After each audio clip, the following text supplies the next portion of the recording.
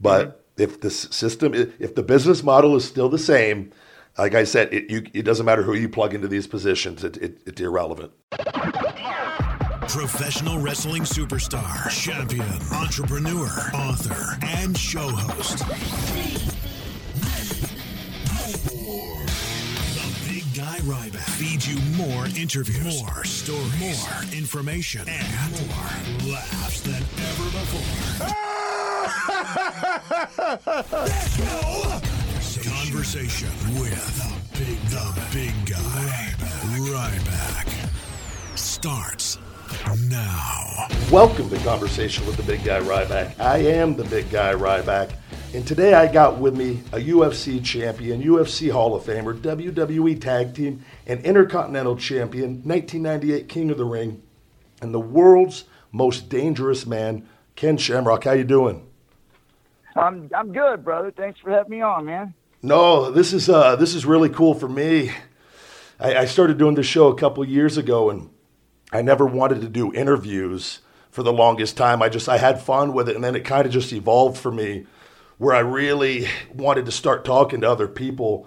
And I had my buddies on from time to time and whatnot, and people in health and fitness and from pro wrestling and from the fight world, just everything, getting different people on here. And I saw you actually, an interview with you with Ed Milet, and I follow Ed on Instagram, and God, your story is just unbelievable. And for me, growing up watching you and being a fan of you from WWF back in the day, and from fighting, it's a privilege to be able to sit down and talk to you. Yeah, it was awesome. I tell you that Ed Milet was a great interview, and I tell you, Ed was. I tell you, just his story alone, too, the way he had to get himself into position to have all the success he had and the obstacles he had to go overcome, too. So it was awesome to be able to sit down and talk with him and be able to share my story and his story. So it was really a great time. Yeah, no, that was the thing when I watching that. And, with Ed's story, did he end up having a career-ending baseball injury with him? Was that the thing for him as far as baseball goes, where he stopped? Yeah, I'm not sure how deep he was into it, but I know that he had he was definitely looking at sports and his love for sports, and it just ended for him with that shoulder injury and stuff. So he had to completely think in a different direction. And my story was kind of similar to that too, because I wanted to be a professional football player. Yeah. I mean, my whole life I grew up wanting to do that, and I broke my neck. And all of a sudden things changed for me, and I had to take different directions. And so I ended up being a professional fighter. Didn't really follow the one that I originally started with, but it was funny because it was almost like a learning experience for him and myself when we were growing up, that we don't always know exactly what we want, but as long as you continue to keep putting hard work in and striving to be better each and every day, you will be successful. Absolutely. And hearing you say that, and for me, because I've dealt with this for a couple different points in my life, and I had an ankle injury at 28 where 3 doctors said I would never wrestle with WWE, and then here recently I walked away from WWE because I had a very serious back injury and shoulder injury, and I've talked about that to death. And I kind of had to adjust game plans. And what was that like at 17? Because for me, I was 30, I think 4 at the time. And I had to completely shut down here for the last 3 years from a competitive standpoint physically. And it's been the hardest thing, Ken, I've ever had to do. And luckily through stem cell, I've had 11 stem cell procedures. They've regrown 5 of my disc, and I got to go to Columbia in 2 weeks for my shoulder. But it's been the toughest thing I've ever had to do in my entire life. And what was that like for you at that 17 to be dealing with that? I can't even imagine that.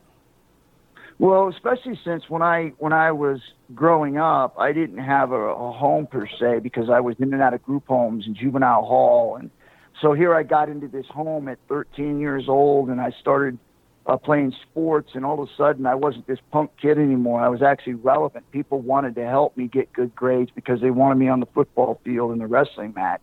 So I became relevant. I wasn't this punk kid running around, not going to school, cutting school, getting in trouble, stealing. All of a sudden, I was in high school, and I was a star athlete, and all of a sudden I was important, and everything that I did to change my life was through this group home, and I did everything right. And I had scholarships and people looking at me for wrestling and football. And at one instant, when I'm in there doing my wrestling program, I end up, doing a move and breaking my neck.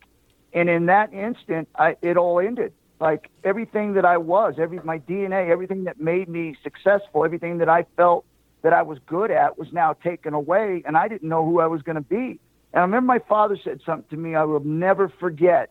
He owned the group home at the time, wasn't my dad then, but I remember I was laying in the hospital in this halo. I had this halo on. Yeah. And I remember him saying to me, I can either lay there and pout or I can get up and do something about it. Yep. And a lot of people hear those words and they think, wow, why would he say something like that? But to me, it meant I was the only one in control of my destiny. Doctors can't tell me what I can and can't do.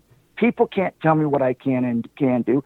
I am the only one that can change the direction of my future on what it is I want to do from this point on. Nobody can tell me I'm done. Nobody can say it's over. Only I can. And I remember taking that to heart, and I worked really hard to get to where I need to be because of what he said to me. Like, nobody is going to do it for you. You got to do it for yourself.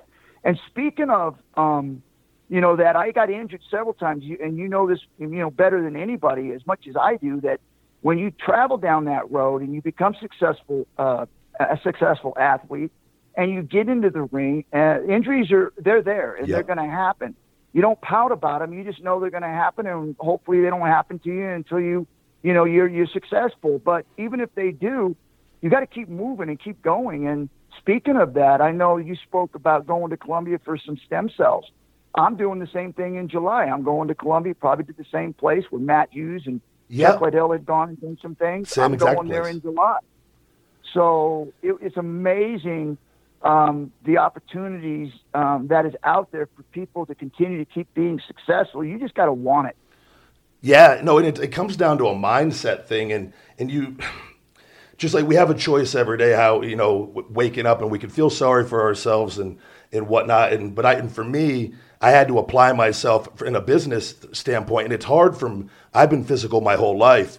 I love being physical and that adrenaline and that intensity, and business is entirely different, but you got to be able to take those same things and that work ethic and apply it in a different way and whatnot. But for me, I just found too, and keeping a positive mindset, and you tend to attract good things into your life. And like the stem cell company, they contacted me maybe about a month ago, and I've had 11 here in the States, and there's only so much they could do here with all the restrictions. And I have a really good doctor in Vegas, and they've done an amazing job, but it's taken 11 procedures. And then this company calls, and with this technology and going over to Colombia, I believe in the States they use, and I'm not a doctor or anything, but anywhere from 3,000 to 8,000 stem cells per procedure or per injection or however they do it. And over in Colombia, they're using millions from the umbilical cord stem cells, which is the highest that you can get. And it's crazy this day and age what we live in, though, with the medical advancements they've made, what they're able to do. And I'm essentially getting a second chance to go back to pro wrestling, where it was get a 5-disc fusion and a shoulder replacement. And still in my head, if I would have had to go that route, I still feel deep down that I would have been able to still push myself. But I don't know. You never know when you go down that road either. But yeah, but you don't. But you have to have that mindset. Yeah. Even if that doesn't happen, but your mindset is you're going to, and let chips fall where they may. Absolutely. And for you, Ken, was Mr. Shamrock, Bob Shamrock, was that? I've had DDP on it, and we talked about this, how powerful it truly is when somebody else believes in you, and how inspiring that is. And for a lot of people, if they don't have anyone believing in them, you could really be lost and whatnot. And for you, was Bob that person that really believed in you first, that really started giving you, some guidance? Yeah, it was, because I had gone to probably 7 different placements. By the time, when I was 10 years old, I was in lockup in juvenile hall for a strong arm robbery, and I got stabbed. And so I was in and out from the time I was 10 till I was 13 out of different placements. I'd run away from them. I was in boot camps, work camps, and I'd run away from them. And I ended up going to the Shamrock Boys Home. And that was the first place I'd actually gone to where I wasn't a number. He literally knew my name. He knew my record and what my record was. And this was the difference, was that he would look at each kid and go, okay, your problem is that you have a hot temper. You're constantly angry and frustrated, but you're more outward with it. Like you beat people up when you get mad. Other people smoke joints, or they cut themselves, or they do other things that were more inverted. And I was more outward. So he basically said, let's get you into sports. Let's help you vent that frustration into something positive. So when you feel that anger and you want to beat somebody up, he said, go hit somebody on the football field, or get in the gym and work out, or get in the wrestling mat and wrestle, where you're able to release that frustration into something positive instead of negative. People that were more inverted with it were guys that would cut themselves, or that would just get stoned all the time because they didn't want to face reality. They were more the type of people that would do artwork, or that would be singing, or things that were more them being able to let inside out without getting physical. So I remember this one kid, we had it that was in class. He was going to continuation school, and he got sent home because he drew these pictures of this guy standing on all these bodies that were dead and blood was everywhere. And he's standing on top of the bodies holding these heads that said, kill them all. And I remember that they freaked out, and they were talking about putting him on medication, sending him home, and said he needed counseling. And I remember my mom looked at that and said, wow, that's really good, because the artwork was tremendous. I mean, it was really good, but nobody could see the talent in that, in all of that violence that he drew, right? Yeah. All they saw was a messed up kid. Well, my mom actually saw something that was talented and said, hey, listen, we have work study at night. If you want to draw, you can draw whatever picture you want to draw here at home at work study. He said, but when you do that, I want you to be able to draw something other than that also.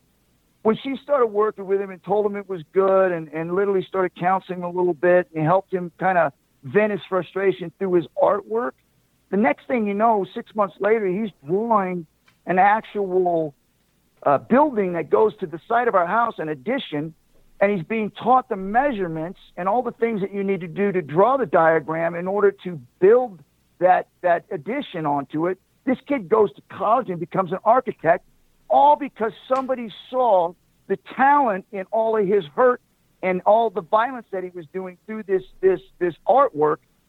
Instead of putting him on medication and putting him away and saying he's sick, they literally saw talent in him and literally said, let's do something positive with that talent that you have. That's amazing, and that's so necessary. And it's finding somebody that can see that and recognize that, and so many people don't, and focusing on the positive is so key. And I know with you and in talking about anger, do you with MMA training? Because I find, and from doing some of that it teaches you so many valuable lessons, I feel, in that. And I look at, is that something you think with kids? That's something because I feel like if I had kids, I would want them to be in jiu-jitsu, to be in Muay Thai, to learn the disciplines, because I feel it helps you control your emotions. It teaches you respect. It teaches you how to be humble. Is that something you think with the children and whatnot, that MMA should be something that is a little more with parenting, that they should be something that kids get into at a younger age? I've always believed that athletics has been pushed out of schools, PE, all those things. Yeah. And I think that because they've done that, they've really taken away an opportunity for children to be able to learn how their bodies work, being able to, during the day, all the things that those kids go through with peer pressure and all the other things that they're dealing with, to be able to vent some of that stuff through sports. And by doing that, they've taken away that opportunity for those kids to be able to go do something that teaches them, one, discipline, and being able to work hard at something without having anything in rewards for, just that you feel better about doing it.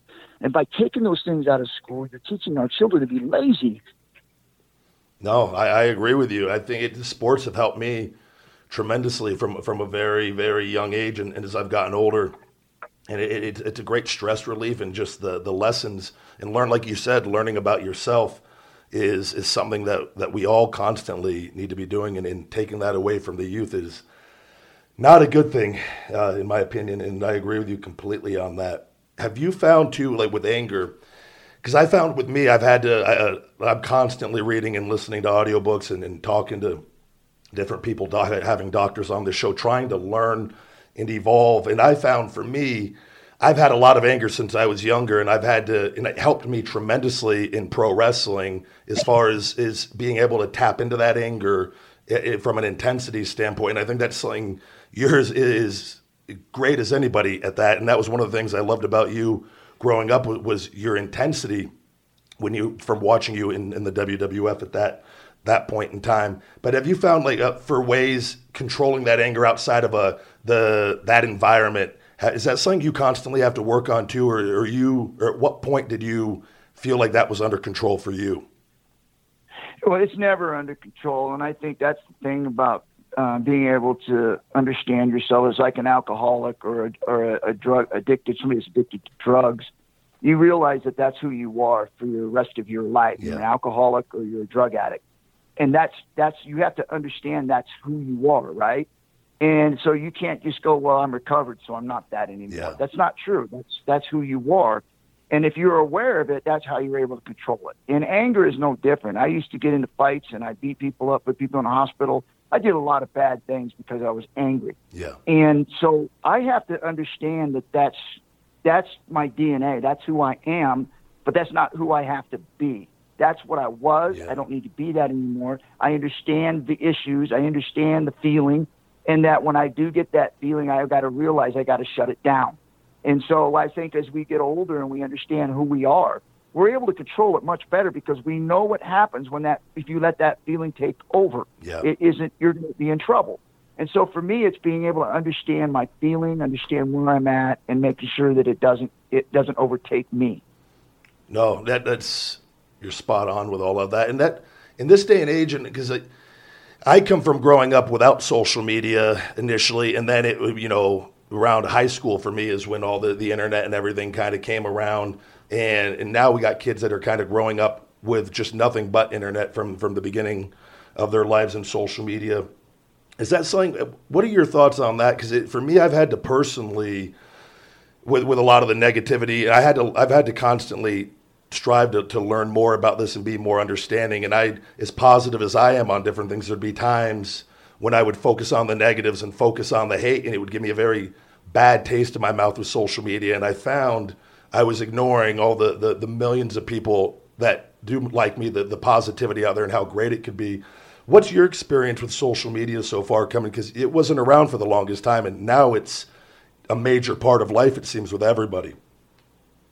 Yeah, the way that I dealt with it was that anytime anybody that would come in and say something mean, I would come back with them with kindness. Yeah. I would come back and say, I'm sorry you feel that way, but, what is your reasoning? And, of course, then when they would start on whatever it was, and I would say, well, I'm sorry you feel that way, but I think that you're misinformed. That's not what happened. And so sometimes you can literally talk somebody down out of a tree by just being nice to them. Other times, and you know this as well as I do, other times people are just doing it because they want to be mean. Yeah. So there's no way you can talk to them or even discuss it with them. So usually in that sense, I will always say, well, I guess we'll just agree to disagree and leave it at that. And they'll keep coming back, but I just won't answer them. And I don't ever block anybody because I feel like doing that, it's almost getting a rise out of them. So we just basically put it to rest. They'll keep saying what they want to say. And this is the fun part. You and I both know this. When the fans come to your aid because they see them doing it, and they're the ones that bash them. So a lot of times when that happens, it's great to be where we're at because we know our fans will take care of it. Yeah, and that will actually, that's a great point you make there. And I found, for me with that, when you respond to hate and negativity with more hate or negativity, or even you block them, what happens with that is that block actually it can infuriate them more, and they tell 10 of their buddies, and then you got 10 more people coming at you. And it kind of just, in having this different doctor on, Sue Morter a few weeks ago, and she goes, when you focus on the negative, that energy grows, and it just resonated with me so deep because I've seen this on different things, but I do the same thing now when I see somebody, if there is a negative reaction, it could be completely made up and just out of left field, but responding with love and positivity and kindness, and taking a negative and responding with positivity, and people do see that and they come to your aid, and I feel like that kind of almost, they kind of get a taste of their own medicine with that as well, and kind of see like, oh, that doesn't make me feel good when I have people talking to me this way.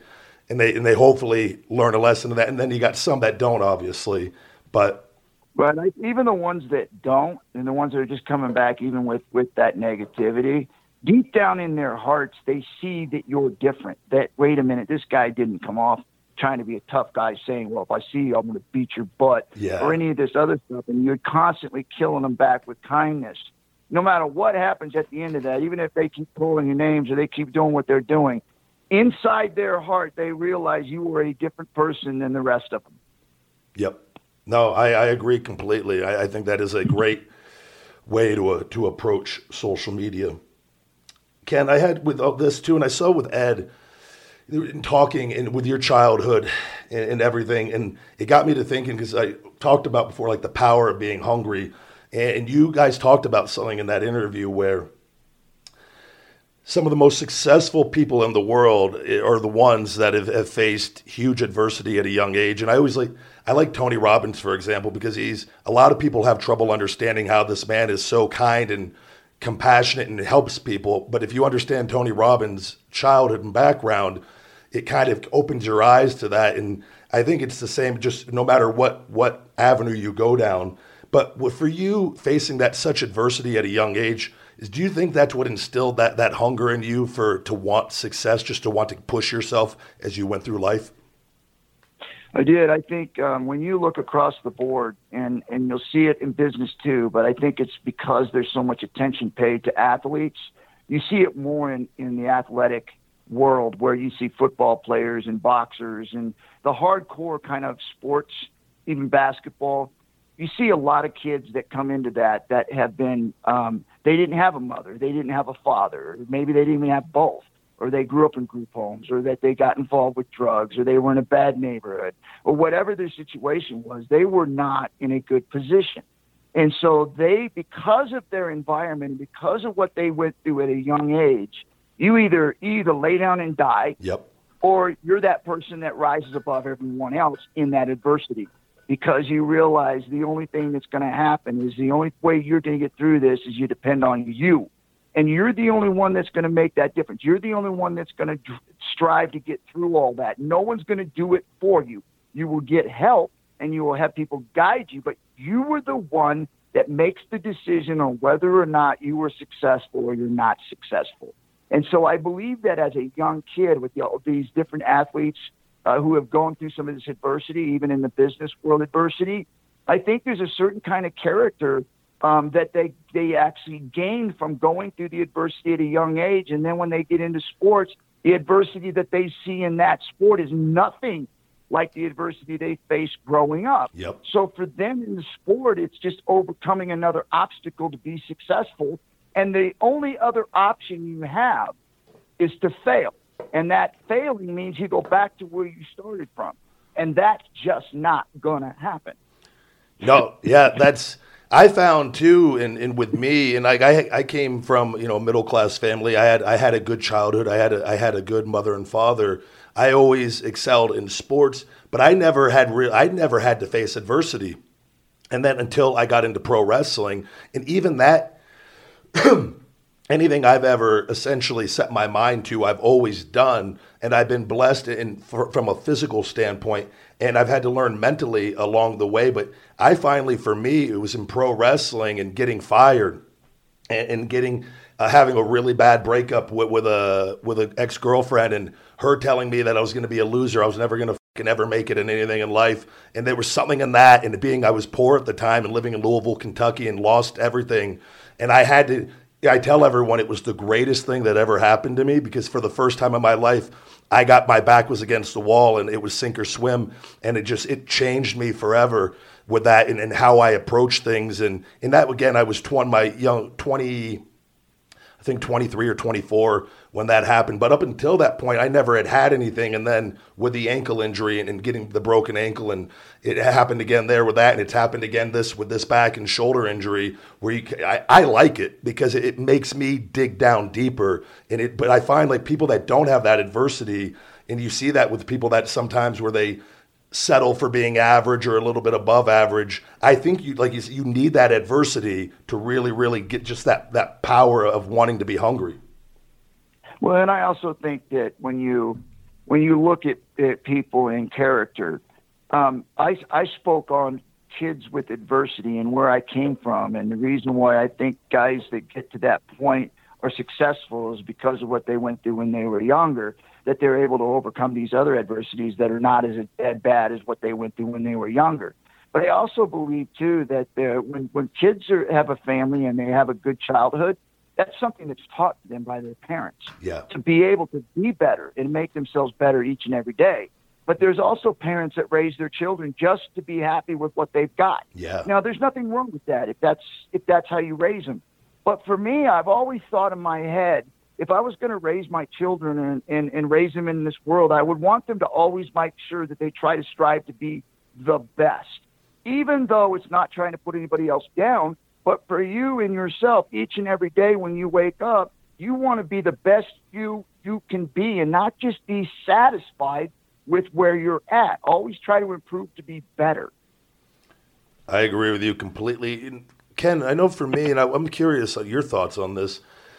When I had 3 years ago there, when I left WWE, I had to kind of shut myself down a little bit. I've had to do a lot of reflecting on, I've always been ultra competitive in everything growing up. And for the first time, I kind of had to shut this down as far as from a physical standpoint for a period of time to allow myself to not put myself in a position to do anything stupid.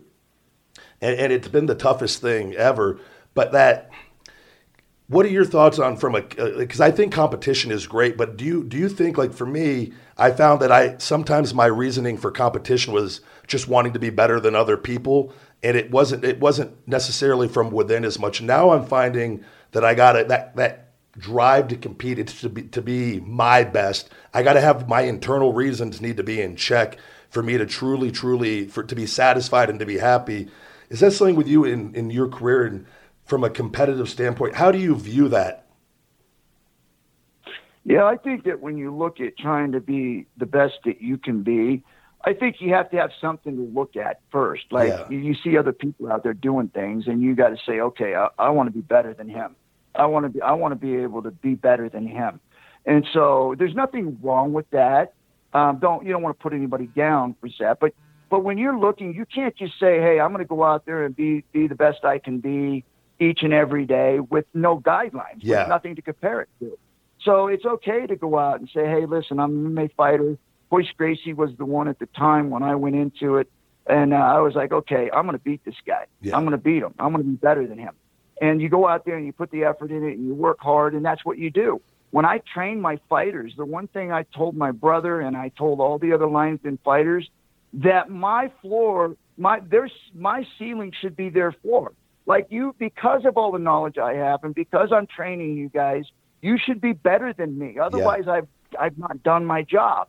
And so there's, like I said, when it comes to that competitive part, I've always been very, very competitive. I've been very competitive in just personality and character. I wanted to make sure that I was the light of the light. When I did interviews, I wanted to make sure I could do good interviews. And when I was in the ring, I wanted to make sure that people said my name more than the guy that I was in there with. So my competitiveness was at a very high level. I wanted to be the best.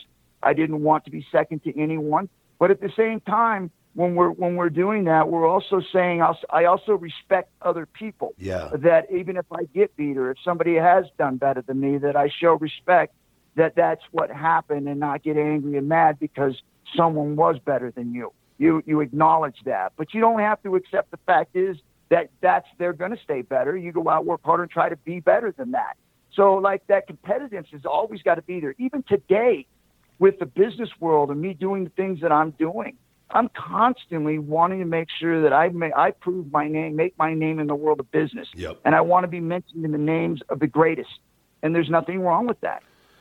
No, not at all. I agree with you on that. That's one thing. What was that transition like for you? Because the first question I guess I have on this is for you from a physical standpoint, because we always hear this, and with the stem cells and everything kind of coming around, I feel like that's kind of a game changer for a lot of things, because I feel better now than I did 5 years ago, and I'm 37 now. But as far as father time, when did you feel from a physical standpoint that you could actually, where you noticed a difference in yourself? Yeah, I mean, it wasn't really the age; it was more of injury. I Yeah. think that's kind of the same thing with you. It was like as soon as I messed my knee up, I tore my ACL. It seemed like after I did that, I just was not the same fighter. I was dominant. I was dominant in Japan. I was dominant in the UFC. And then when I tore that ACL and I came back, I felt like I had to change my game from being a world-class grappler to a striker. Yeah. And so I lost a lot of fights trying to make the adjustment. But when people were saying, well, you should retire, you're too old, do this and that, my competitiveness side kept saying to me, keep training, you'll get better, Yep. you're striking, you'll end up being a world-class striker, you're good enough to stop takedowns. So I kept pushing myself, trying to give myself time to be able to, at least, be much, much, much better at striking so that I could stay in it and still compete at a high level. And that just never happened. But I could never tell myself in that time that I was done, that it was over. I kept saying to myself, okay, I got beat again. I'll go back to the drawing board. I'll get better. And it just never came about. It just seems like it kept getting worse and worse. When I finally stepped away and said, okay, I'm going to take some time off. When I finally stepped away after the last Royce Gracie fight and stepped away and took time off, I became much healthier mentally and physically because I wasn't pushing myself so hard, even through injuries and not letting my body rest. And I took some time off, went back into pro wrestling, and I'm better than I've ever been. Man, that's unbelievable. What other injuries did you? Because I think in the Ed Milet interview, is it titanium rods in your L1 through L4? Yeah, 1 through 7 in my neck, I got brackets. Okay. And 1 through 3 in my lower back, I got brackets, metal brackets. And then I got a titanium ball in my right shoulder, and I've got ACL replacement in my left leg. Wow. What's when did you get the shoulder replaced? Is that technically a shoulder replacement then? Yeah, it was a titanium ball and replaced everything. So how's that? That was back in 2011, I believe. Do you have any complications with that, or are you pretty like working out wise, or any restrictions with that at all? Yeah, it was just amazing because I remember when I injured it, the shoulder, it just constantly kept getting worse and worse. Yeah. And I usually did dumbbells. I was 110-pound dumbbells. Yep. For 8 to 10 reps, and I was down to 35 to 45 pounds because I just didn't have it. Same happened to me. I got to me. the shoulder replaced, ended up getting a physical recovery from that. And now, as of today, I'm at 90 pounds doing 20 reps because I don't want to go heavy. Yep. Because, the shoulders, I'm older now, so I'm doing more of the reps. So I do 18 to 20 with 90 pounds on dumbbell. That's great. That is, I had to do the same thing and cut back. Cortisone ate away all my cartilage. I have no cartilage left in there. They're trying to regrow it with the stem cells. And I had some structural issues that happened and whatnot. And I wanted to avoid a shoulder replacement just because my age, and I wasn't ready to go that route, knowing what I knew about the stem cells and whatnot. But same thing though. In the last 3 years, I work out every day for 3 hours every day. I do my stretching. I still do all my cardio, my conditioning, and I just tell myself just stay in shape. And then finally, I turned the corner, and it took a long time. But it mentally is not easy when you're a physically superior human being, and then you kind of look in the mirror and you can't do the weights that you once did, and you have to. And I had to go through all of that as well, and that's not easy. But I think you bring up a great point. I think with the weight training, as we get older and evolve, you adjust and you adjust your training as time goes on, and clearly that's something you've done from what you're saying.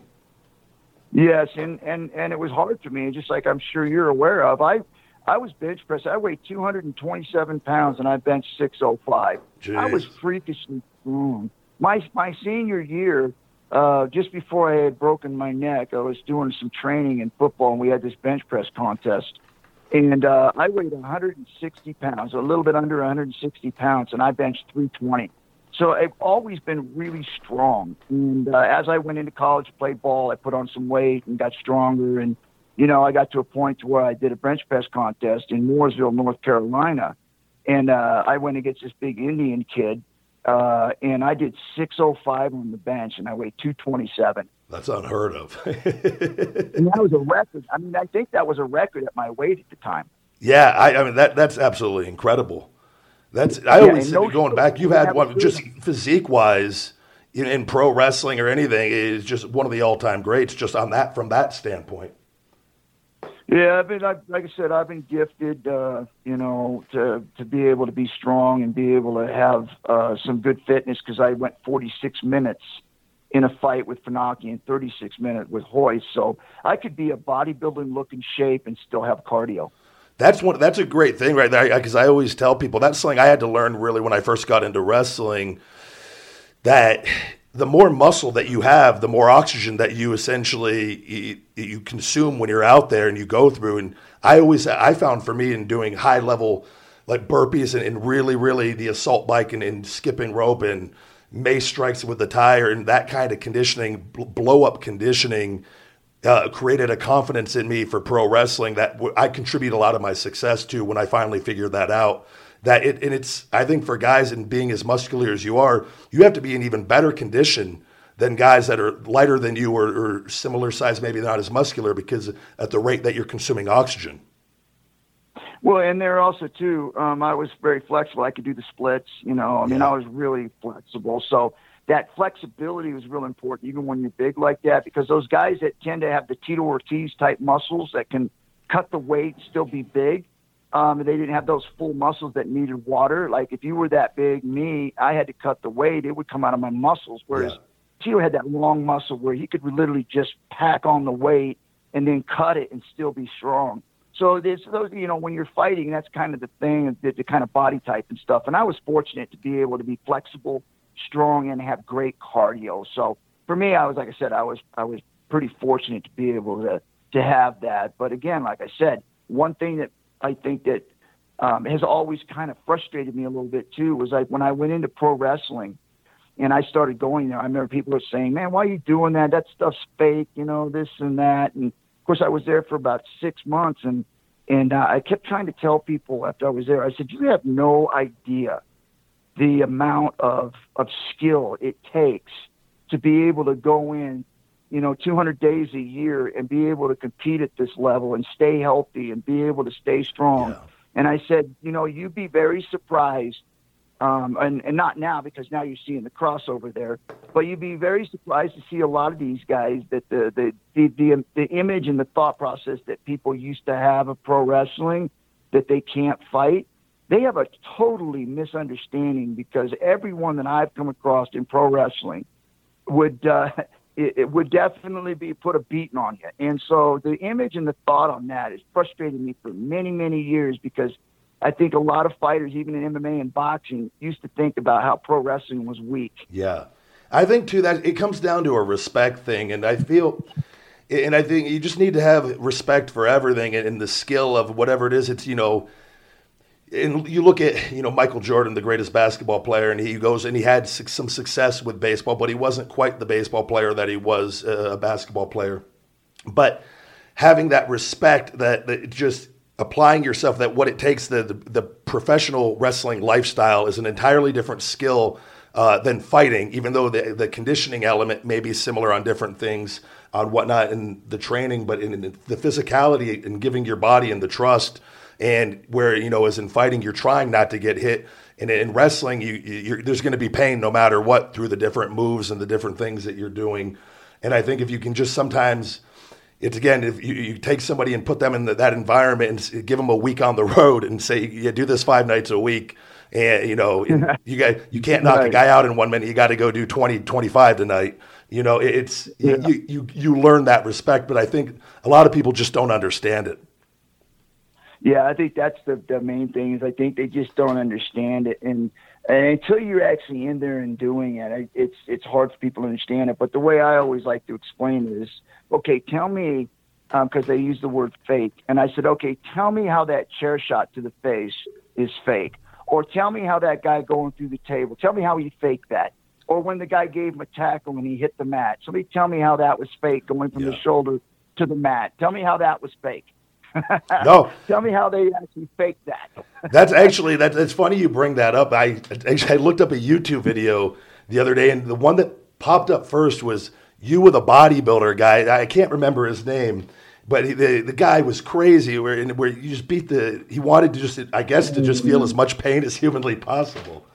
Do you Right. that chair shot? Oh my! I saw that. I go, this guy is out of his mind for wanting to do that. But yeah, I was doing my cardio, laughing my ass off watching that guy. I go, that guy's one crazy.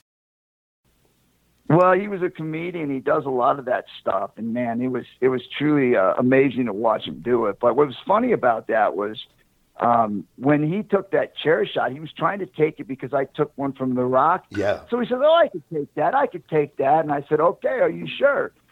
Yeah, bring it. So when I hit him with it, he literally went unconscious. I mean, he went out. Oh, I'm not surprised at all watching that. That was one hell of a chair shot. It's like, all right, brother, you want it, you got it. And then when I kicked him in the chest, man, I kicked him in the back, and then I kicked him in the chest. I also popped off his chest and hit him in the chin, and he went out. It's like literally flash knockout. He's like, okay, I felt that one. Man, no, that was I couldn't stop laughing at that. That was tremendous. That's why I wish, even taking a simple bump in the ring.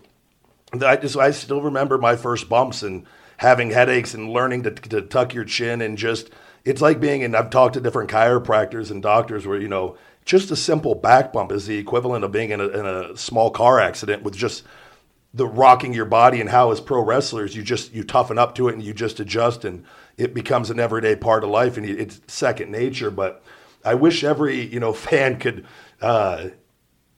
just experience what that's like. And I feel like they'd have a lot more respect for it.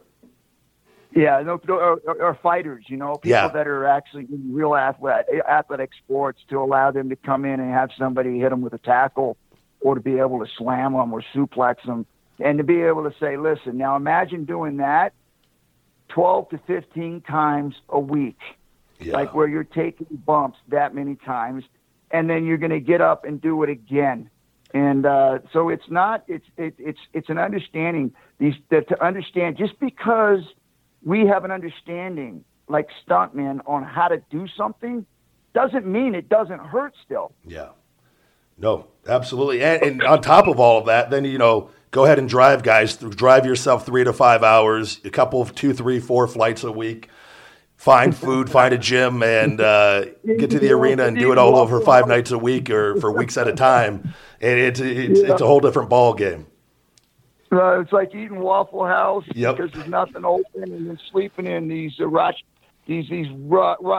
hotels because you go to one place and it's booked, it's sold out, so you got to drive 2 hours down the road just to find some place to sleep.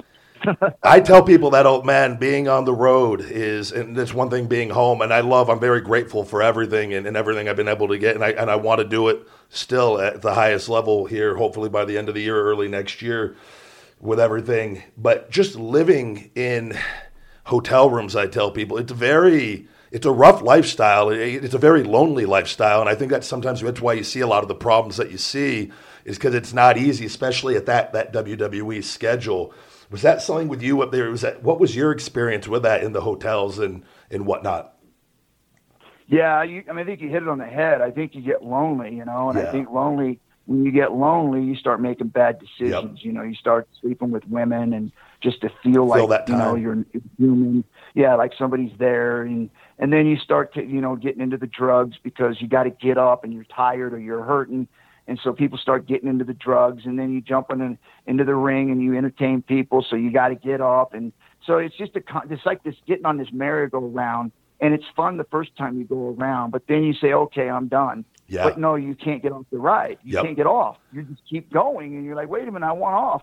And you can't get off, because if you get off, which means if you get hurt or if you take time off, you're never going to get back on that merry-go-round again. You just lost your job. Yeah. So it's a constant grind for you to keep competing and keep staying in it, which forces a lot of guys to make bad decisions, whether it's, not being faithful, or having to do with drugs, or whether or not being serious about your job.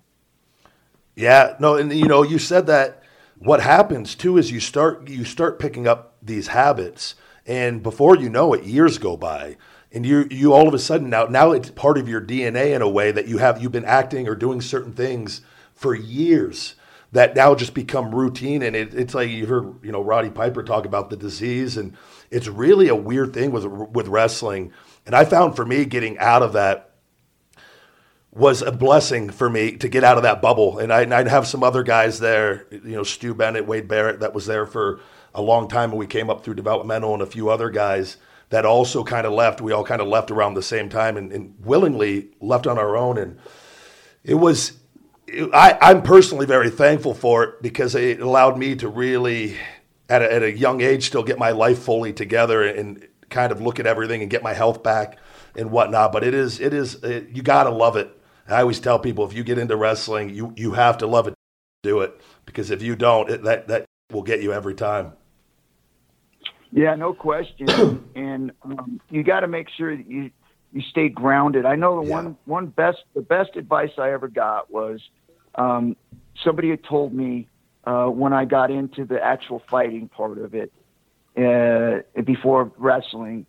When I started climbing the ladder, someone told me, he goes, "Hey, when you get to a certain point," and I forget who it was, because it was somebody that was a celebrity that had already made it and came and started talking about making sure I put money away. And, these things go by fast, so you need to pay attention. But the one thing he said was, make sure that you've got somebody that you truly trust, that you can go to and ask them if you're getting out of control. Because you'll get into a position to where everything has been given to you. You're on top of the world. You're famous, and everybody's giving you free meals and free alcohol, and women are throwing themselves at you. And it becomes this world of you going, well, wait a minute, who's really there for me? Yep. And he said, make sure that you have one person in your life, whether it's your father, mother, whoever it may be, that you can go to and ask them, hey, what am I doing? Am I losing it? Yeah. Am I really doing what I need to be doing and going in the right way? And that person being able to say, listen, you're screwing up, or you're doing this, or you're doing that. You need to do this. That we really can, that when you ask them and they tell you, they're going to tell you the truth, so that you don't get lost in that world. That's great. No, you're 100% spot on that. It's really easy to get lost in that, and that's one thing. Trying to stay grounded and stay humble throughout all of it, because it could be gone just like that as well. And I think that's a great way. You got to have somebody to trust. It doesn't matter who, just somebody, because it's really easy to get caught up in all the and whatnot with all of that. And I know it's hard to know. It's hard to know when you're going in that who's really there because they're there for me, or that they're my friend. Yeah. Because there's so much money being transferred back and forth that people are just there, and you just don't know, right? You just don't know who's there really for you. No, I've gone through that as well, and it's a tough thing to go through on that, and having trust issues with people, and you just never really fully know with that, and people change their behavior if they think if you're on TV or you have some money, and it's true. You gotta truly be grounded and be very self-aware and have somebody you could fall back on. I agree with that completely. Do you think, as far as I have a lot of respect for you in so many ways, and I always appreciate people. And one thing when I left WWE, because I talk good and bad, and I loved WWE growing up watching it, and it was always my dream to go there.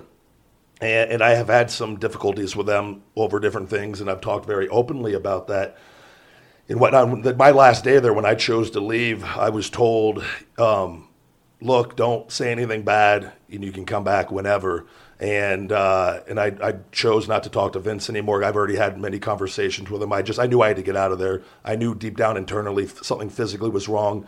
They'd kind of threatened me in a way I wasn't happy about and whatnot with that.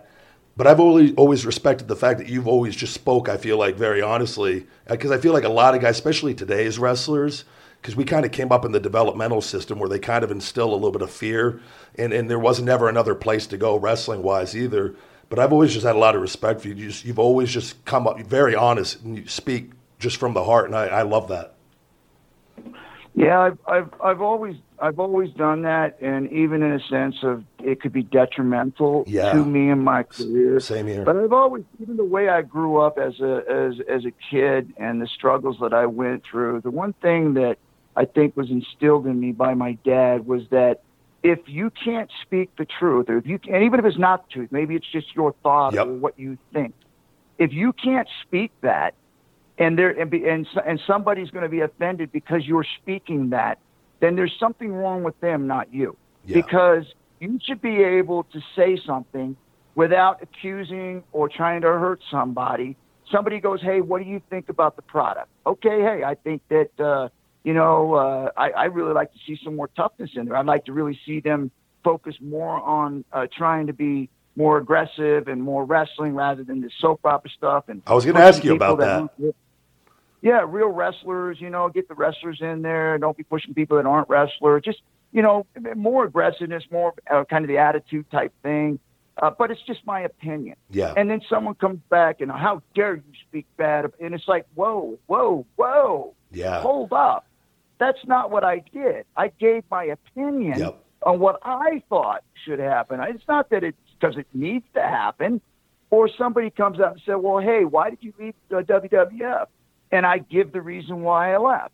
Oh, how dare you talk about that? You have no right to say anything like that. I'm like, I was asked and I told. And so for me, if you can't do that, then you might as well put a gun to your head and shoot yourself, because if you cannot speak freely and be honest about what you feel and what you think and what you has happened to you as a person, and other people get mad about that, that's their problem.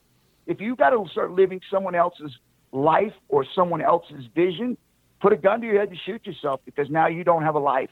Yeah, no, I agree with you. And that's I'm glad you brought that up, because with the wrestling and everyone, we all have our opinions. But like when I came in, and I came through with Bill DeMott in Deep South Wrestling, and he kicked my ass for a year, and it was the best thing ever for me.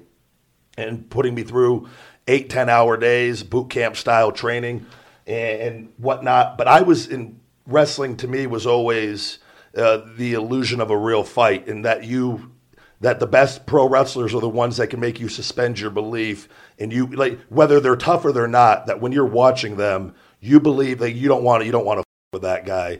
And I thought, what are your, like, today with today's wrestling? And because I think the athleticism, I love the moves, I think it's great, but I've always been a big fan of psychology and storytelling, and trying to keep that intact as much as possible, because the moves can only go so far. And some of the guys today, I know they view it a little differently. They look at wrestling kind of as an art and more of a performance and whatnot. And you kind of touched on that.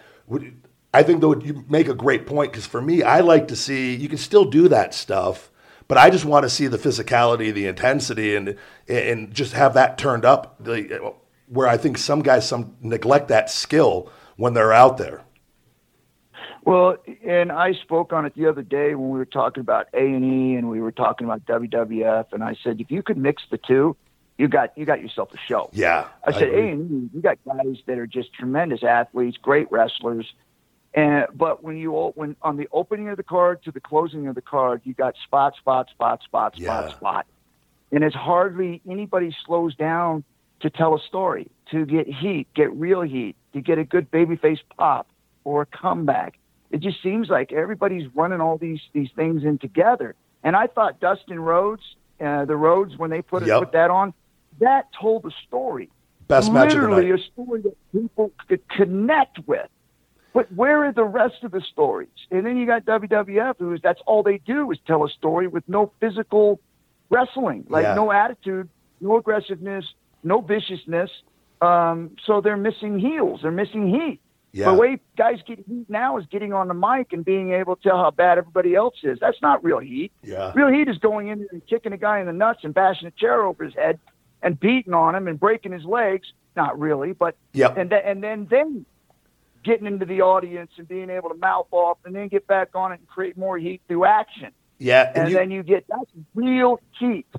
Absolutely. And I think you hit the nail on the head with that, with the Cody and Dustin match. And that match, why that stood out to me, and I watched that whole pay-per-view, and I agree. I'm really happy that there's another place now, and I think it's great for pro wrestling, and I want them to succeed no more than anyone, because I think not only for fans, but for pro wrestlers, because my generation, we kind of didn't have another option for the longest time and whatnot. But that emotion, I watched that match and had goosebumps, and especially as they got through it and towards the end and afterwards even, and I go, man, that's what's missing from pro wrestling is that emotion. And that was just one way. Yeah. That was a more, emotional moment between them. And I know their history and everything with Dusty and whatnot, but just that emotion, whether it's anger, hate, sadness, comedy, but that's what makes pro wrestling so great to me is the emotion of it. And that is something that is missing, I feel like, a little bit. Yeah. And I think if somebody can actually harness the actual wrestling in A&E and then be able to take the pro wrestling and the WWF with the theatrics and the drama and all the stuff and mix the two together, that's what you got. That's pro wrestling. It's being able to have guys that can wrestle and guys that can tell a story and get great heat and get a good babyface pop. I agree with you completely on all that. With you, as far as in my opinion, you belong in the WWE Hall of Fame, no doubt. With that, is that one of your goals, or is that, because I know that's something it's not really under anyone's control. People have different opinions on that. Is that something that's on your radar at all, or something that you would want to happen eventually? Oh, there's no question. I mean, I think any athlete who competes in an organization wants to be recognized. And I think the best way to do that is to be able to be in the Hall of Fame. And,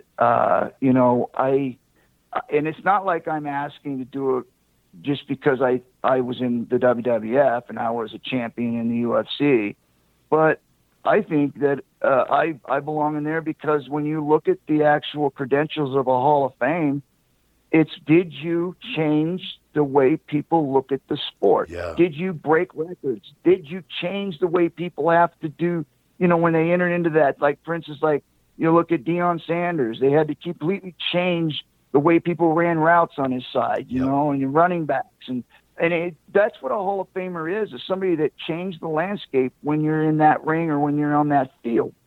And I really, truly believe that when I went into that ring, I changed the landscape of pro wrestling, because prior to Ken Shamrock, there was probably maybe a handful of submission holds. Yep. And those submission holds didn't come by tap out. They came by a verbal "I quit." The only time people tapped out was after Ken Shamrock. Yep. Then there was tap outs. Prior to that, it was "I quit, I give up." You brought a whole other element to pro wrestling with that, and I think, and for me, in watching you, and I've experienced this with my time there, and through what fans I felt during different periods, is I think you should have been the WWE champion at some point, because you were as legit as anybody there, and it was believable. And like I said, I've always had a good eye from watching over the years, and you could just tell who stands out. You always have that X factor and whatnot. Was that something that bothered you? And I know it's out of our control, and I've learned not to set goals I don't necessarily have control over fully and whatnot, but was that something that bothered you? It did, only in a sense that I know Bret Hart had mentioned to me that he was going to drop the strap to me. But he didn't want to drop it to Sean or anybody else. He said he wanted to drop it to me. And I don't know. I'm obviously, I guess the office wasn't on board with that, but I didn't know that. I just heard him say that to me. And I said, oh, well, cool. I would be appreciative. And so I was kind of excited about that Bret showed me, some love there. So I really appreciated that. But then the screw job, then they end up taking the strap off Bret by, that screw job. So after that happened, things just didn't seem to be going very well for anyone that was connected to Bret. So people had to make some hard decisions. Yeah, no, absolutely. I mean, I think, I hope, I feel you truly belong in the WWE Hall of Fame, and I hope one way or another that is something that does happen. Have you had any contact with them over the years, or is that something, none at all? No, I've run across different people at signings and different things like that, but, nothing like that. And, listen, Macho Man, I don't know, it took him, 30 years to get in or something like that. So,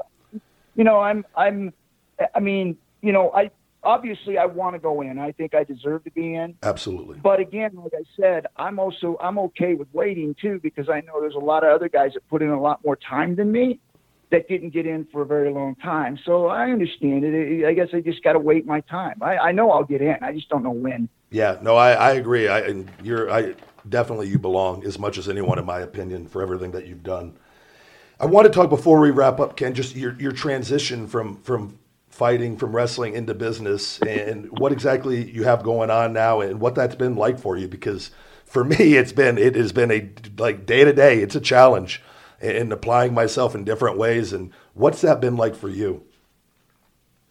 Yeah, it's tricky because when you first start making that transition from an athlete into trying to be a spokesperson or a representative for some sort of product, or trying to even go in a different direction, people are always pulling you back into that world. Like, even people that want to bring you in for business, it's almost like they can't see you fitting in anywhere because they see you as this fighter, or as this pro wrestler, and they want your autograph. They want you to come in and talk to somebody, motivational speaking, or to do other things.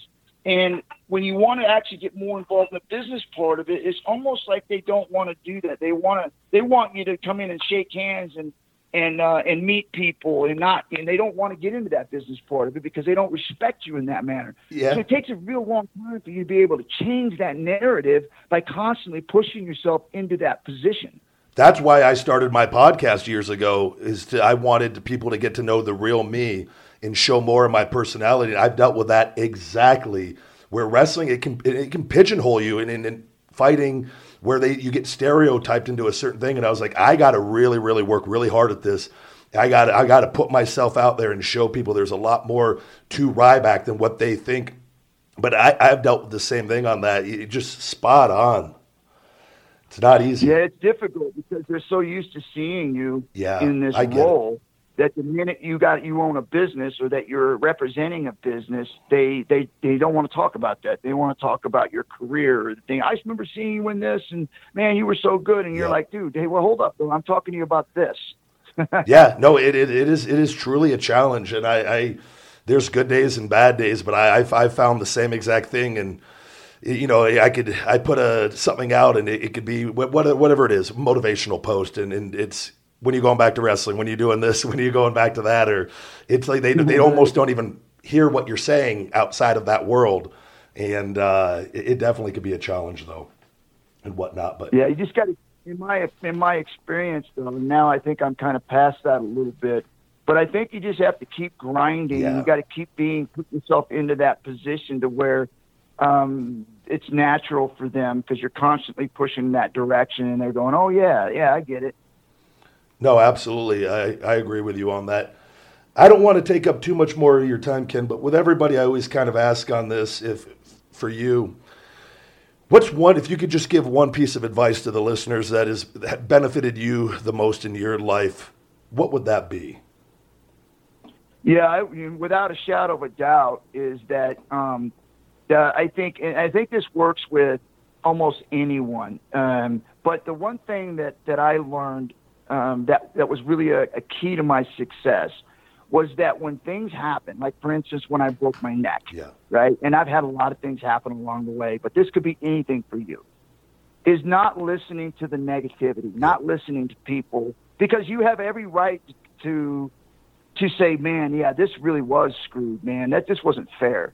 And you could literally beat yourself up over it and be depressed and be in a right place where people would say, man, that poor kid, wow, that just wasn't fair. Yeah. But in life, it doesn't matter, right?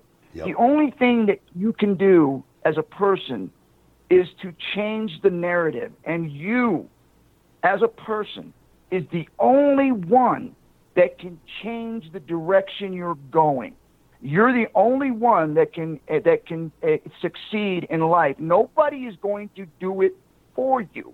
And if by chance someone does, you won't have it long.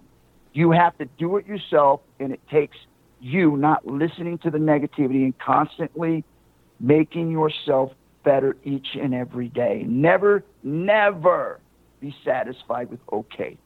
I love that. I think Tony Robbins has a quote where it's where focus goes, energy flows. something along those lines. And if we can choose to focus on the negative or the positive. We can choose to feel good or bad. And surely if you do focus on the negative, you're going to feel bad. Whether so. And man, I love that. I love that a lot. Ken, where can everybody find you now with everything online, social media, or website?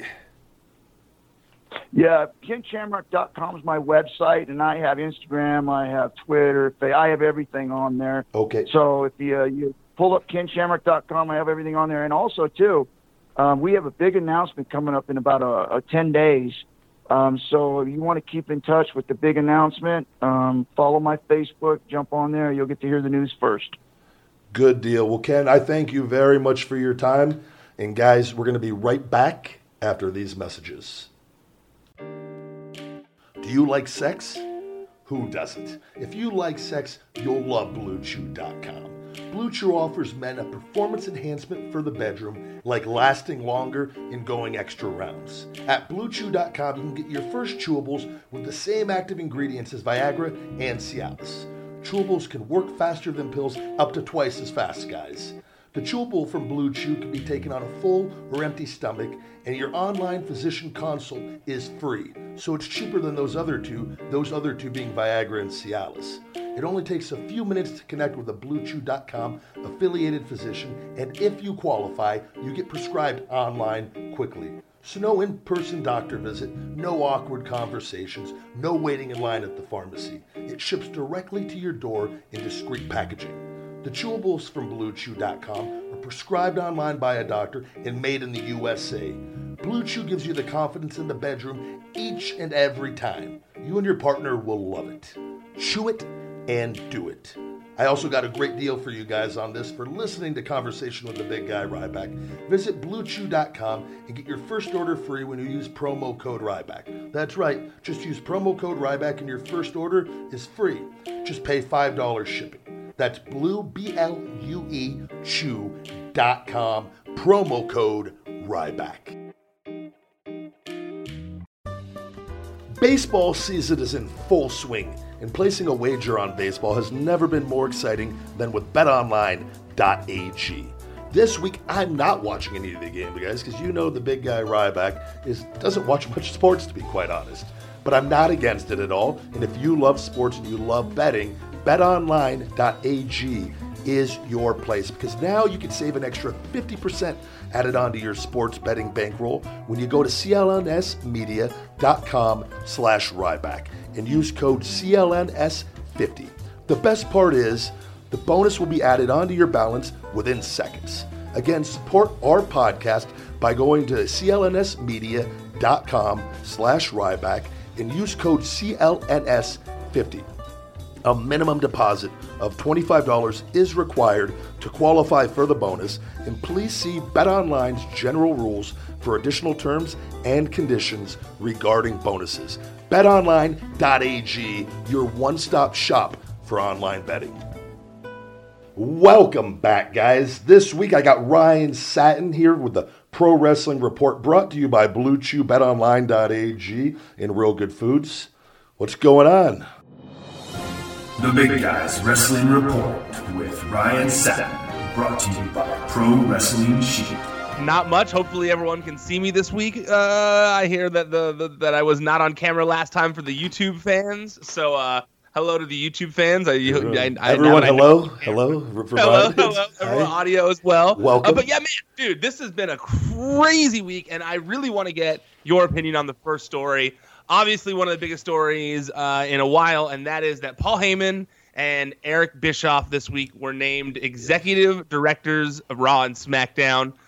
Sports Illustrated first reported the story. Eric Bischoff, he's going to be the executive director of Raw. Eric Bischoff will be the executive director of SmackDown Live. And basically what the press release said is that in their executive roles, Heyman and Bischoff will oversee the creative development of WWE's flagship programming and ensure integration across all platforms and lines of business. It also says the creation of these roles further establishes WWE's ability to continuously reinvent its global brand while providing two distinct creative processes for its flagship shows. What do you think about this? I mean, you are a Heyman guy. You're one of them. You're a Heyman guy. He's kissed me. You guys we had a moment. He almost proposed to me. What do you think about Heyman being in charge of Raw? So I actually do like this a lot, and but I do have some things, and I think some questions need to be answered. And I might have some of these answers. I've been working on this all week. I've been very busy. And I do want to bring up another very interesting point too. First of all, I like the move. I like bringing in these two guys. I hope, because it seems like anybody who's kind of been in charge of, like, with Road Dogg writing the show and the different thing, and he's so brilliant and smart and has a good wrestling mind, and you saw what happened. If Vince is going to have the ultimate say at the end of the day, to me, there's still a problem with all of this, because, like we've talked about, with people that would, you draw a picture, Vince just rips it up and does what he wants to do at the end of the day anyways. It's kind of pointless. It doesn't matter who's really in charge of all this if Vince is still making the final decisions. But if this is possibly them delegating some more responsibility and actually letting these guys have some creative freedom within their system, that could be great. And I'm looking forward to this. I do want to say, I guess, playing devil's advocate, the first thing I thought of when I had heard this was WWE's had some issues, and I like talking good and bad about things. And the first thing I personally thought of was everything's kind of seems, ratings are down. There's some real main issues with, they haven't, when like Hunter telling me before that there was never going to be another marquee name again. And their booking strategy by doing that, it's like a culmination of all these things have kind of now are really starting to show themselves from years and years of doing this. And I don't want to say it's a sinking ship because they're making so much money on so many things, but there are some definite problems with their process. And the first thing I thought was, you're bringing in two guys who respectively shut down their own companies in a way, and giving them control of a company that is struggling. Yes. That was what I thought. I like both guys. I like Bischoff. I have nothing bad to say about them, and they're both very creative guys, obviously. But that was what went through my head. And absolutely, of course, yeah. So, and I think people have to. But it's give them an opportunity, and I hope they have some leeway to do some of their things creatively. But I think they also need to be able to make stars, and that's part of the whole problem with all of this in the way they do business. And it doesn't matter who you plug into those pieces if that's the business model. So if they're going to reshuffle their business model and want to make big stars, I'll go back with open arms if that's the goddamn case. Because then, especially you're a Heyman guy. You know, yeah, I'm a Heyman guy. Like you said, he kissed me. Kiss again. Yeah, right there. But yeah. To respond to some of the things you said there. So number one, from what I am told, yes, everything 100% is still being run through Vince McMahon. From what I'm told, you know, that because I basically was wondering if the ultimate goal of this is to help Vince be able to take a step back with the XFL coming up, so that he can kind of focus on that and have people he trusts in executive roles in his absence when he's not there and stuff. But from what I am told, this hiring had nothing to do with the XFL, and that really, that only time will tell if his ultimate plan is to be able to take a step back here. But they can't say that, by the way, either. If they do say that from a shareholder perspective, because people would see that, oh my, is he spread himself too thin? That's the whole thing. Like Vince, the moment Vince steps away, I think the stock goes down actually because of uncertainty. Crazy. You would think, over uncertainty, and you know more about stocks than me. But you would think they'd go up, you know. But yeah, you're right. I guess over the uncertainty factor, that would make it go down. And that's just for me knowing what I know. I would think that, and like if he were to suddenly pass away, I think there would be a lot of uncertainty, and people would sell the stock on. And not saying everyone, but it would. I think it would definitely take a dip on that until. But but from what I hear, no one is really expecting any immediate changes or anything like that. From what I hear, everyone is saying it's going to be a slow assimilation process for the two of them. You know, that they're going to slowly assimilate into their roles and kind of like be involved. You know, Heyman, as you know, has already been working behind the scenes for the past like 6 months or so on various things with, ever since Rhonda left, and before that with Rhonda, he's just kind of like had his hand in things, you know? Yeah. And so I think that, you know, with Heyman, it's a little different than with Bischoff, because with Heyman, he's been so involved in wrestling still this whole time. And, you know, he had that chance with WWE, ECW or whatever, when they had the ECW revival, and that didn't go well. And that didn't go well, though, because they had the final say in everything. Because they had the final say in everything.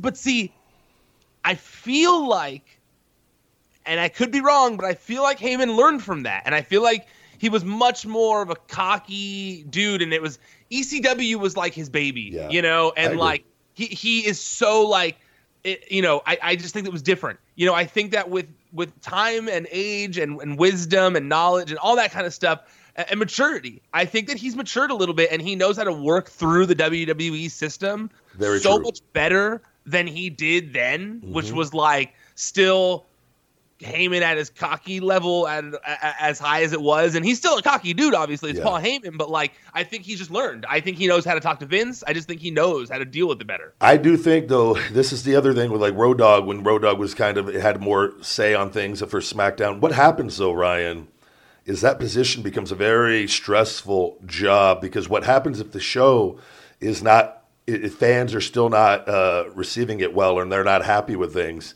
Heyman and Bischoff will start getting the heat with people, and that frustration starts building up over time and things. And I'm just really curious to see how it all plays out. I think Heyman has learned they got to be able to make stars, and you can't put a cap on that, because that's what I was just saying. That whole system, you do all this work, and then things just get destroyed, and nothing makes sense, and it's just you lose your love and passion from a creative standpoint, because you really have you're being handcuffed.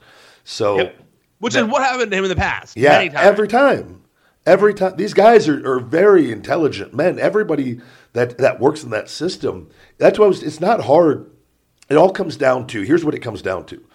If the whole name of the game is let's make the biggest stars we can humanly make, humanly possible, then that's not a really tough thing to do as far as that. But it just comes down to then personal preference. Who are going to be the Heyman guys? Who are going to be the Bischoff guys? And if you have Road Dogg in there, who are Road Dogg's guys?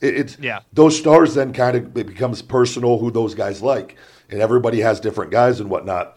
But if we got to just keep everything down, and they're doing great, and then they got to kibosh some things because that guy's going to get a little too much steam, and they don't want that, then it just becomes the same thing over and over again. So, no, absolutely. It's a vicious cycle. And I think that, you know, I will say that Heyman, you know, besides his affiliation with Brock Lesnar, and him, you know, obviously he has creative input with the Brock Lesnar stuff. But beyond that, some of the stuff that he's been working on behind the scenes, from what I hear, is with the younger talent of people that he views as, you know, potential stars for the future, and stuff that he thought, you know, areas where he felt like he could inject his creativity. You know, I saw he was shown in the 365 special on Alexa Bliss, producing her Moment of Bliss segment. Yep. I think there's a report out there that he was working with Aleister Black. You know, and, you know, well, here's a question I have for you is, when you were doing the whole Heyman thing with him, you know, Heyman guy stuff, you know, did he have creative input in that at all? Did he try? Yeah, so I'm going to first tell the thing. When I started out in Deep South Wrestling my first year, Paul Heyman was down at OVW and came down to Deep South and worked with us on promos. And that was me. I was very new, very green, and he helped me tremendously. And I realized how smart he was by getting to work with him during that. Fast forward during that whole thing, I don't want to, and I've talked about this before. Paul's done great in the wrestling industry, and I have respect for him from that standpoint. I didn't enjoy working with him at all, and I've talked. I didn't want to be in that situation. He was working for Punk at that time. He needed to extend that feud because Curtis Axel ran its course, and they pulled me from the bowling stuff to go back and get Punk and Heyman a couple more pay-per-views. So I was very unhappy, and I had a sit down with Paul, and I've talked about this, and Punk was circling, walking because they thought it was going to get heated, where I just cussed Paul out for 2 hours and made him pay for all my beers with Curtis Axel over in England when that whole thing ran its course. And I was disgusted with him from a personal standpoint. So I try not to let that ruin me with him as far as I was very unhappy over a lot of things, and I'm straight up. I'll tell you, I don't lay, and I wasn't happy. What were you most unhappy about? He was working for Punk. He wasn't working. He was supposed to be working with me, and the goal wasn't to get his. He was just doing what was best for Punk the whole time, and that was his buddy. I get it, but I'm not going to sit back and him and Punk are going and talking to Vince about stuff. He's not with me. But he's with me on TV. So I thought that was really of him, and from just personally, and I let him know that. So, but I didn't want Paul talking for me. Like if the goal of it would have been to put me with Paul and to run with it, that would have been a different situation, but it never was. So the whole thing just had a sour taste from the start for me. So I didn't enjoy working with him at all. I didn't want him speaking for me. I didn't want to do any of that. But he is very creative, and if he's working for you, that's a good thing. He wasn't working for me at that point, and that's what my issue was with all of that. But guys, I can see if he's working with people, he's very creative, and that's why I told that story from Deep South Wrestling, and I respect him on that end. From my personal dealings with him, I did not like it. But even fast forward past that, we had that, got it all out. It was what it was, said our piece, and didn't talk to him for quite a while. He wasn't around for a while because Brock wasn't there after that. And then when he came back and I was back babyface Ryback again, we'd had some discussions, and he is very insightful on things. Yeah. So I'm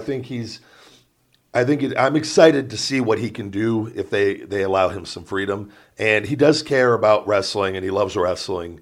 And very much so. If he's allowed to help the talent, like I said, if this was the Attitude Era and we're trying to make The Rock and Stone Cold type characters, Pat Patterson was very influential on a lot of these guys early, and Pat's still around and whatnot. I think Pat has stepped back because he's older, but he's shut down mentally because of the way the system is. He knows it's no longer, and he kind of backed away because he couldn't take it and whatnot. Yep. And I think if Paul's allowed to make talent, he'll make talent. Absolutely. Absolutely. I think that, obviously his whole strength always has been accentuating the positives in people. Yeah. And I think that if he's allowed to do that, then it will be a strength. I think that you talked about the Road Dogg stuff, and I think that I am also very interested to see the difference between the lead writer position and this new executive director position they've created. Because, obviously, Road Dogg was just creative. You focus on just the show, just the show, just the script, just beginning to end the script, but it seems to me like what they're saying about Paul Heyman and Eric Bischoff is like, they're going to be more of like a director / manager type thing of the entire brand. Yep. So that Vince can kind of be like, no, it was you. You are the one who messed this up for everything, you know? So it's going to be interesting to see, Bischoff hasn't been around in 10 years, something like that, right? Probably since the TNA thing. I'm curious how familiar he is with, and I don't know. I like Eric. I met him on a plane once. I don't really have any interactions or experience with him. But I'm curious how in tune he is with today's product and the system. I don't know. And that will be very interesting to see how that plays out as well. But if these guys are allowed to come in and have some say and do some things, I don't think it will be a bad thing if they are allowed, because I think anything will be better than Vince having the final say if he is going to delegate some responsibility to these guys. But if the system, if the business model is still the same, like I said, it doesn't matter who you plug into these positions. It's irrelevant. Yeah, fair. I think that Bischoff, one of the things he had mentioned in an old interview was that that he felt like it just visually needed to look different, the two shows. Like, if, Raw is glossy, then SmackDown needs to be more hardcore and kind of like gritty looking and less beautiful. But I don't know. I'm very anxious to see what changes start being implemented. They need to make stars is what they need to do, and they need to follow. They need children and the casual viewer to come to these shows and to watch on TV. They're pushing it away, I'm telling you, and playing to the hardcore audience on some things, and not. They need to go back. When John Laurinaitis was in charge, he knew how to pick guys that look like superstars that had X. John Laurinaitis found a lot of guys with the X factor. Now, did he find some duds? Absolutely, and whatnot.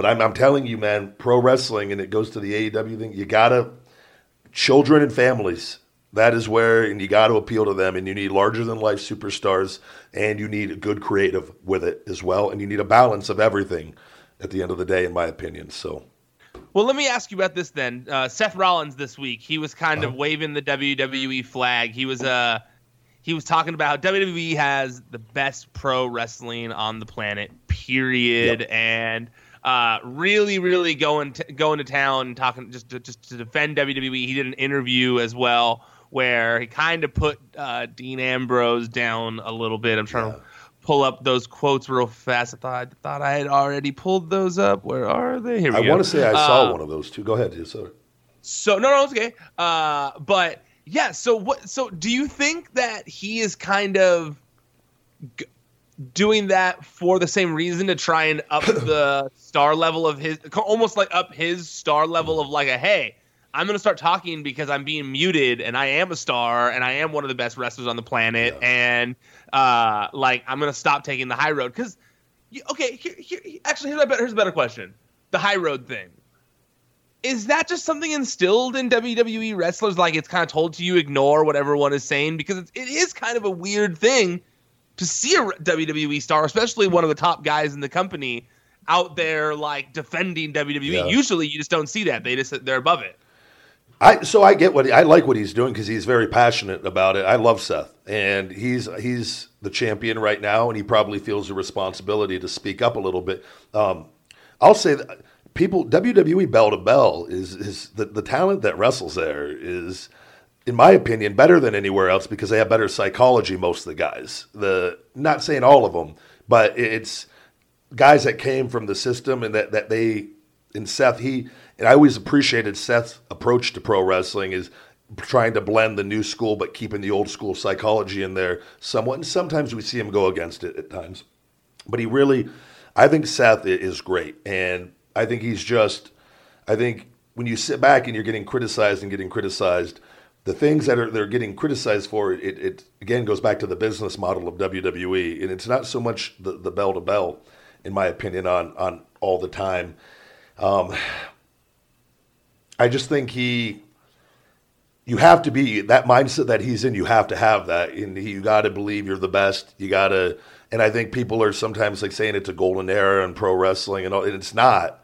It's actually it's low. It's at its lowest. It's just social media allows us to see everything kind of going on and whatnot. But I saw the Dean stuff again.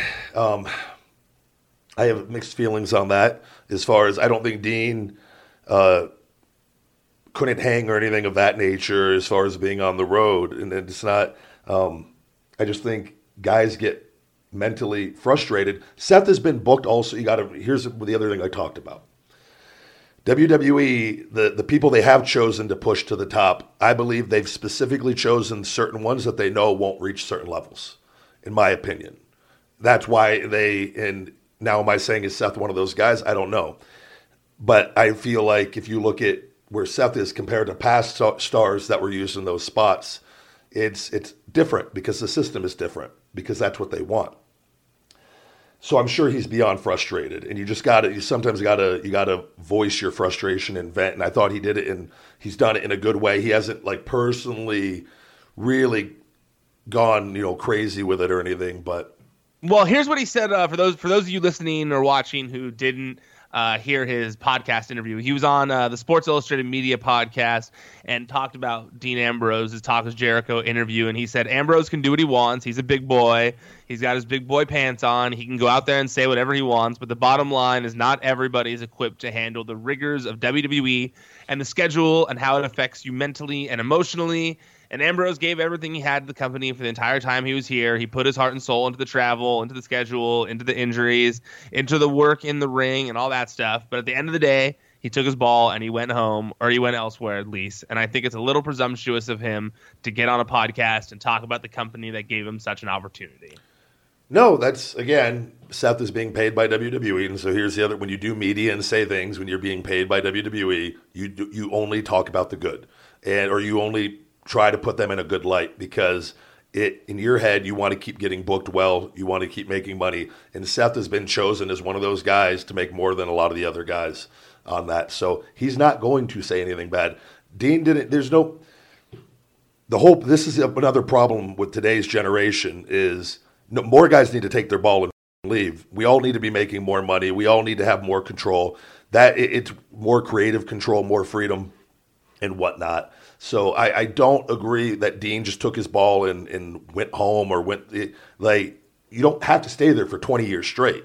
You're allowed. Pro wrestling is pro wrestling.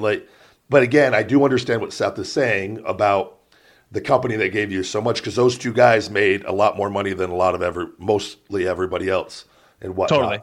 So, but I just have mixed feelings on it. I like Seth a lot and whatnot. What about this, I would like to see Seth speak up about the John Oliver video if he was a true leader. That's my that's my call out to Seth Rollins. If you're a true leader, and I like you, buddy, talk about the John Oliver stuff. Let's have a true discussion on this. In anything I've talked about in the past, let's have a discussion about it. If that's what a true leader would care about everybody. That was always my issue with John Cena saying he loved pro wrestling. John Cena loves John Cena. You need the things I do, I talk about for pro wrestling because things need to improve and whatnot. So, I like Seth a lot.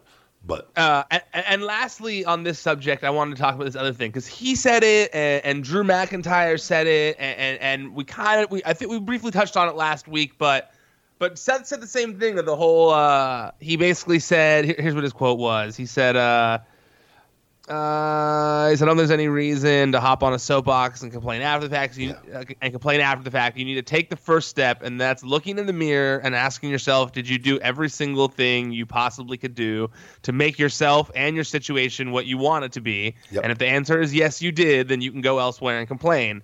If that's where he's at mentally, then go right ahead. But if he hasn't done that, he hasn't looked in the mirror and made that decision, then maybe he should think about it. Absolutely. That goes for any other disgruntled talent, past or present. Yeah, no, I like that. I think that's true. I asked myself that, and I believe I was in the right for everything that happened, and I've decided. I think Seth also, you got to have a pair of balls and be able to have courage and talk about good and bad publicly, and that's why I think now Dean and the way he did, people got to understand when you're creatively frustrated and whatnot. Seth is a champion right now, and when everything's good, it's easy to be happy and to talk about the good. This is always my thing. Let's see Seth. How would he have handled it? If he's red hot and they bring me back and then they have Seth job out to me 7 months in a row or 6 months in a row and then take away some stuff from him, take away his merch paychecks. Let's put him on Superstars, not give him an entrance. Let's put him for a year or two. Let's cut his pay. Like I said, where's Seth Rollins in 2 years, all beat up, banged up, not being, you know what I mean? You got to be able to put yourself. Seth has been taken care of from day one in that company. Now, he's had frustrations creatively and things of that nature. He's played the game and all of that, but he was always been hand chosen and protected in that inner circle. So his outlook on everything is a little different than guys that have been taken out of that and put in different positions and seen their pay with and different things and whatnot. So I think Seth also has to try to look at this openly from that standpoint and realize that other guys, the frustrations that they have and things, which I like his comment. If you asked yourself, have you done everything and the answer is yes, then and go ahead and voice. I like that. But there are a lot of guys that leave and that didn't do that and are very upset and disgruntled and whatnot. That's where the whole lines kind of get blurred on all of that. Everyone has their own unique case. I think Dean's a stud. Dean was a star and treated like a star in the majority of the time in WWE and whatnot. So I think, could he have done that interview differently, not been drinking? But yes, absolutely. But you're pissed off when you leave and things. And guys, I think Seth is, I get what he's saying and I understand it. But I think you do got to put yourself in other people's shoes sometimes. No, you have a perfect perspective on that. I think that was perfectly said. And lastly, I want to talk about something that happened over the weekend. Did you watch Fighter Fist at all last night? No, I drank half a bottle of Big Jack Daniels Honey Jack on my cheat day and then ordered a bunch of Del Taco at night and had a little pool party yesterday. So I did try, because I wanted us to have a discussion about this. I'm not a fan of having to watch things online, stream it. I'm dumb as Brian. According to my good friend Phil Brooks, And no, I saw it. I was going to text you like, hey, how the do I watch this? And I was like, well, I could just Google it and see. And so I Google it. You know what you need to get? You know what you need to get that made my life easier? Do you have a Chromecast? I don't Have you ever heard of a Chromecast? No. So basically, it's this. Do you use like for your computer on your browser? Do you use Chrome, like Google Chrome? Oh yeah. I do have that upstairs on my PC. Yeah. The Chromecast. Do you have the Chromecast? I don't know if I do or not. I feel like I've heard of this though.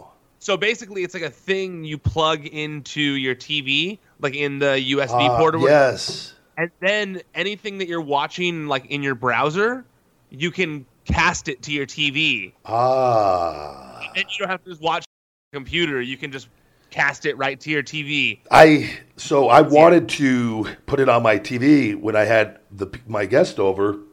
That way it was at least on, and I would be able to catch some of it as we were in and out of the house. And I signed up for the Bleacher Report Live on my phone, and then I went to pull up my web browser on my TV, my smart TV, but then it wasn't working, and I was getting frustrated. I just go, I'm done. I can't. Well, the browsers on smart TVs always no, it's not the same, and it's annoying, and it's like sometimes it doesn't work, and then you're annoyed. Chromecast, like sometimes it takes a second to find your TV or whatever, but like 85% of the time it works pretty smoothly. Yeah. And it's just like you want to watch something that you're watching on your computer, you literally just like boom, push that. There's even like a little button in the top corner of Chrome. You'll see it, and it's like you don't even have to do anything special. You just click that little button next to like your bookmarks. Yeah. And it's like, and a little thing will come up, and you just click your TV, and it shoots it right to your TV, and then you can watch it on your TV. It's very clutch. Why didn't they do that? If they had that on pay-per-view, I would have bought it yesterday just to put it. I would have why didn't they do that with this? Well, this one was free. So is the next one. I think to me the vibe I got was they're using these two as almost like tests for television as opposed to pay-per-view of just kind of like, yeah, watch our show, like it's free, that kind of thing. Okay. I mean, last year the the CEO gaming thing that Kenny Omega did was also free, if I recall correctly. Maybe not. I want to say it was, but I could be wrong. Which they can't offer that on pay-per-view for free, obviously, because of the network, the pay-per-view. Yeah, I get it. That makes sense. And then the next one is the Fight for the Fallen, which is like for charity, and that one's also for free for some reason. And then All Out is back on pay-per-view again. Well, if that's interesting. They're doing that for free if it's for charity. Because that would make more money, wouldn't it? You would think just make it for $5 and it's for charity. People would do it, but. No, they're doing that one for free. I don't know why. I guess like they're saying you can. I'm guessing they're just going to promote the charity. You can donate during. Yeah. You can donate during the show. Okay. That's my guess. So the reason I brought up Fyter Fest last night. First of all, honestly, if you tried watching the pre-show and weren't able to, you probably got lucky because the pre-show was not very good. Really? And I like things that AEW have done, but the pre-show was pretty rough. The Fyter Fest jokes were just very dated because like the whole thing was like, I don't know, it's kind of a date. The documentary came out, I don't know, like a year ago already, and they were kind of really leaning hard into the whole Fyter Fest thing. Are you familiar with the Fyter Fest? I have no clue about it whatsoever, so I'm just nodding my head as you talk. Like I can tell once you did someone too. Deer in headlights, yes. Wait, remember that music festival that Ja Rule was attached to, where all the kids thought it was gonna be like this big influencer fest, and they went to this island in the middle of nowhere, and they got there, and it was just like You're not familiar with any of this? I'm so clueless on all of this. This is Ryan. When we're done here, you have Netflix, I take it, right? Yes. Go watch the Fyter Festival documentary on Netflix. Really? If you're not familiar with any of this, I honestly don't even want to spoil it for you. No, go ahead. It's okay. I'll watch it still. Go watch. Just watch. Because there's something I'm going to say that's really going to bring value. Most of the people who are listening to this are familiar with it, and they're going to agree with me here that just because it was a thing in pop culture, like, I don't know, like a year and a half ago, something like that, and then it became a thing. Just go watch a documentary. Trust me, it's hilarious. It's worth it. All right. It's just crazy. You'll trip on it. And then also they had the guy who runs the gaming festival, the gaming convention they were at. That guy was in a match, and he's been training for like a year, but it was just like bad, Ryback. Like really? Bad. Oh, dude, like it was so bad. And because they're like this major wrestling company, it made them look Bush League by putting on this like really amateur hardcore match with like a guy no one's really ever heard of unless you're a gaming fan. Ooh. It was a bad look. And like I even saw Jim Cornette tweet. Cornette's all over the place here lately. Yeah, and I knew he was really mad about some of the pre-show stuff from Double or Nothing, which I wasn't offended by. But even me, I was like, this isn't good. Like, this should not have been on the pay-per-view or the event, whatever. Tonight's fan matchup pitting two fans who've been training for 3 months. That's basically how it felt. Now, Nakazawa has wrestled for a long time, but he's up against a guy, and at least when it's a celebrity, it's bringing that celebrity is bringing new eyeballs in. Yeah. I don't know if I feel this Jabali guy is really bringing new eyeballs into the product. I'm gonna say no, just off the top of my head. Yeah, exactly. Just a guess. I don't know, but it was bad. So skip the pre-show if you're. Although if you end up watching it after you watch this Fyre Fest documentary. You might give me more enjoyment. You might enjoy it more just because of all the jokes that are they're still new to you. So perfect. But the reason I brought this up is because of one of the things that happened. Did you see this chair shot that Cody took from? I just saw a video real quick because I was trying to catch up on what happened on everything before we talked today, and I saw a clip of the chair shot. Yes. So he wrestled Darby Allin, Cody Rhodes, and it went to a draw at the last second, and then after. Sean Spears comes running in the ring, formerly Ty Dillinger, and he wails Cody in the head with a chair. And no hands, just like an unprotected chair shot to the head. Cody goes down. And then you see the back of Cody's head is just like there's a huge gash in the back of Cody's head. And he's just bleeding a ton. Now, if you go back and you look at the video again, you can see that basically the backrest part, it like his head kind of got sandwiched in between the seat and the backrest part. Yep. So the curved like bottom part of the backrest hit him in the back of the head and just gashed him up hard. And he got 12 staples afterwards. They have the hard edge of the chair on that part where like the outside of those are really, really hard because you want to hit the chair shot flush usually with the back. Yeah. Yeah, and so he said 12 staples and no concussion, though I'm confused how they can determine there was already no concussion in like an hour. I don't think that's something that you can determine that quickly, but I mean, I feel like you have more knowledge than me on that topic. Can that really be determined like that quickly? I think that's their way of probably trying to just calm this whole thing down, doing it, whatever. Obviously, I think if Cody said he's all right afterwards and seemed to be all right and they didn't do any testing, then who's going to help? They made it sound like there was testing because I think that when they were on commentary, they said he was being tested or something like that by doctors. But still, if you're being tested by doctors, you're not going to get an answer that quickly. They're not like looking in like an X-ray through your head that quickly of like, oh no, concussion, you're bad, like it takes like a day to get the results, right? Yeah, I don't know on that because I'm trying to. If he just said he's all right and had a concussion, right? I've never had a full blown concussion ever. That's why I've always done the neck machine. Good. Yeah, that's I've been rocked. The only time I've ever been rocked was I talked RVD on Raw, and that's where I screamed live on camera. He hit me with one of those kicks, and it got me.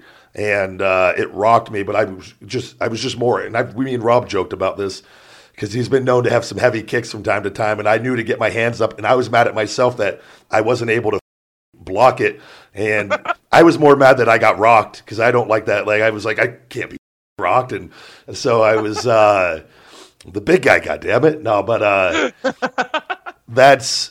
But no, other than that, and I got tested after, and I was fine and whatnot. Well, okay, so like in that scenario, though, when you got tested after, how soon after did they tell you were fine? I think that they made me actually have to drive that night with R-Truth and Mike Chioda. They didn't want me to drive by myself just to be safe on that. So they wanted to follow me up the next day, which I was told I was fine with more. Okay. The doctors saw me and whatnot. So usually you do follow it up with more stuff. But they probably just are assuming Cody said he was all right. The doctors there looked at him, said, okay, we'll probably follow up in a day or two to see if there's any other symptoms. And then if there are, maybe they will make an announcement on something like that. But I saw Tony made a comment saying that, even like with flying, there's nothing you can do about a pilot error, something of that nature. So I'm just assuming. Well, because they said that the chair was gimmicked. But I don't know how you gimmick a steel chair. Like in the press room afterwards, I like how your face is just as confused as my face was when I saw that. And this is the one time I was mad that I wasn't in the press room, because I was like, I saw them say that it was gimmicked, but that like something clearly didn't go wrong, like something didn't go right. And that's why I went and rewatched the video and found the part where you can see it gets sandwiched kind of, and the other part hits the back of his head. But I'm like, how do you gimmick a steel chair? That doesn't even make sense. And if you put like some sort of like lighter type metal, like a thinner maybe type, but my thing is the edges wouldn't be hard, then how would that even happen? Like, or did they take the wrong chair? And if it was thinner on the seat part, would have you would have gone. You would have seen it like crumple. Yeah. It would have, if it was like something they've used for like a movie or something like that, it would move. You'd see it like break. I am curious on that, how they would have done that. I'm okay. Good. I'm glad that you were also as confused as I was, because I've never heard of that. And to me, look, I love the guys there, but it did sound like them trying to cover themselves, because very well might be, yeah. Because a lot of people watching were turned off by an unprotected chair shot to the head. I think in this day and age, we know what that does to people. Yeah, and I think they have to be very careful of all this. And it could have been a way for them, and Cody, maybe they wanted to do this and they just wanted people talking. And that's the one thing they wanted people, and maybe they weren't expecting it to be that much backlash on it, and it was just like, we got to kind of take a step back on this. Who knows? It could have been something like that as well. I don't know. That you got to be really careful. To be honest with you, because I do think that they wanted a negative reaction. Like, they wanted people to hate Ty Dillinger coming out of that. They wanted people, or Sean Spears. They wanted people to be angry. I mean, that's why. Because in the media scrum, apparently the Bucks said that it was Cody's idea and that it was like a thing that he wanted to do. Which I don't like even that being discussed after. Like, I don't know why. It's so weird to me that, and it's even like with the guys, and I like with Jericho and Mox, or was Mox to the interview with them before their thing, but like guys doing a big match and and then going and doing the podcast together. And they said that it was before, but I don't believe that it was before that interview. I think they just said that to try and keep some semblance. Very possible, yeah. But like Kenny Omega and Chris Jericho did that too. Like, they had that huge New Japan match, the first one, and it was like, they had this like blood feud going into it, and then like the next week they were like, all right, we're breaking down our full feud. And I'm not a fan of that. I think you got to. I understand things are different now with social media, and we all in using the technology, but I still think, again, it's like a magician telling the way he does his tricks. Like, I don't want to see Chris Angel show me everything that's fake before he goes out there and tries to do the magic trick, or right afterwards gotcha guys, this is how I did it. And like, I like that element of us still protecting the business to a degree, at least for some sort of period of time. Like, and if you're trying to like save face a little bit, like, yes, like you said, at least for some period of time you can keep that to yourself. Like Jericho and Omega, give it a year or something. Let's yeah. I don't know. But you can, but like, and if you want to get that out, like if you want it, but hey, it was his idea. He's not her. Like, you don't need to do that in the press conference. You can literally pull one of those reporters aside and be like, hey, this is what happened, and they'll go report it. You don't need to like stand there on video and remove all aspects of kayfabe. I'm with you on that one. I was watching that thinking to myself, like, why are they saying any of these things? Casual two people, wrestling fans. This is what I said. Even if everybody knows wrestling is scripted and entertainment and fake, people still want to believe. Yes. People want to believe. In that, they want to suspend their belief. And like I said, it's like going to the movie. You don't want to go to a movie and be reminded that you're watching a movie and see them with cut and explaining how they just did that scene in the movie. It would ruin everything. It's really, you want to just go and suspend your belief, and you're watching entertainment, and times have changed, but I don't think you need to go that deep on things and tell people that kind of stuff, because now you just there's no heat in that angle. There's nothing. Nope. It's been like sucked out of it now. Yeah. Why would I want to pay to watch that? Or I really wouldn't, because and I'm just kind of talking from a wrestling fan perspective, that for the masses that want to suspend their belief, man, I don't know.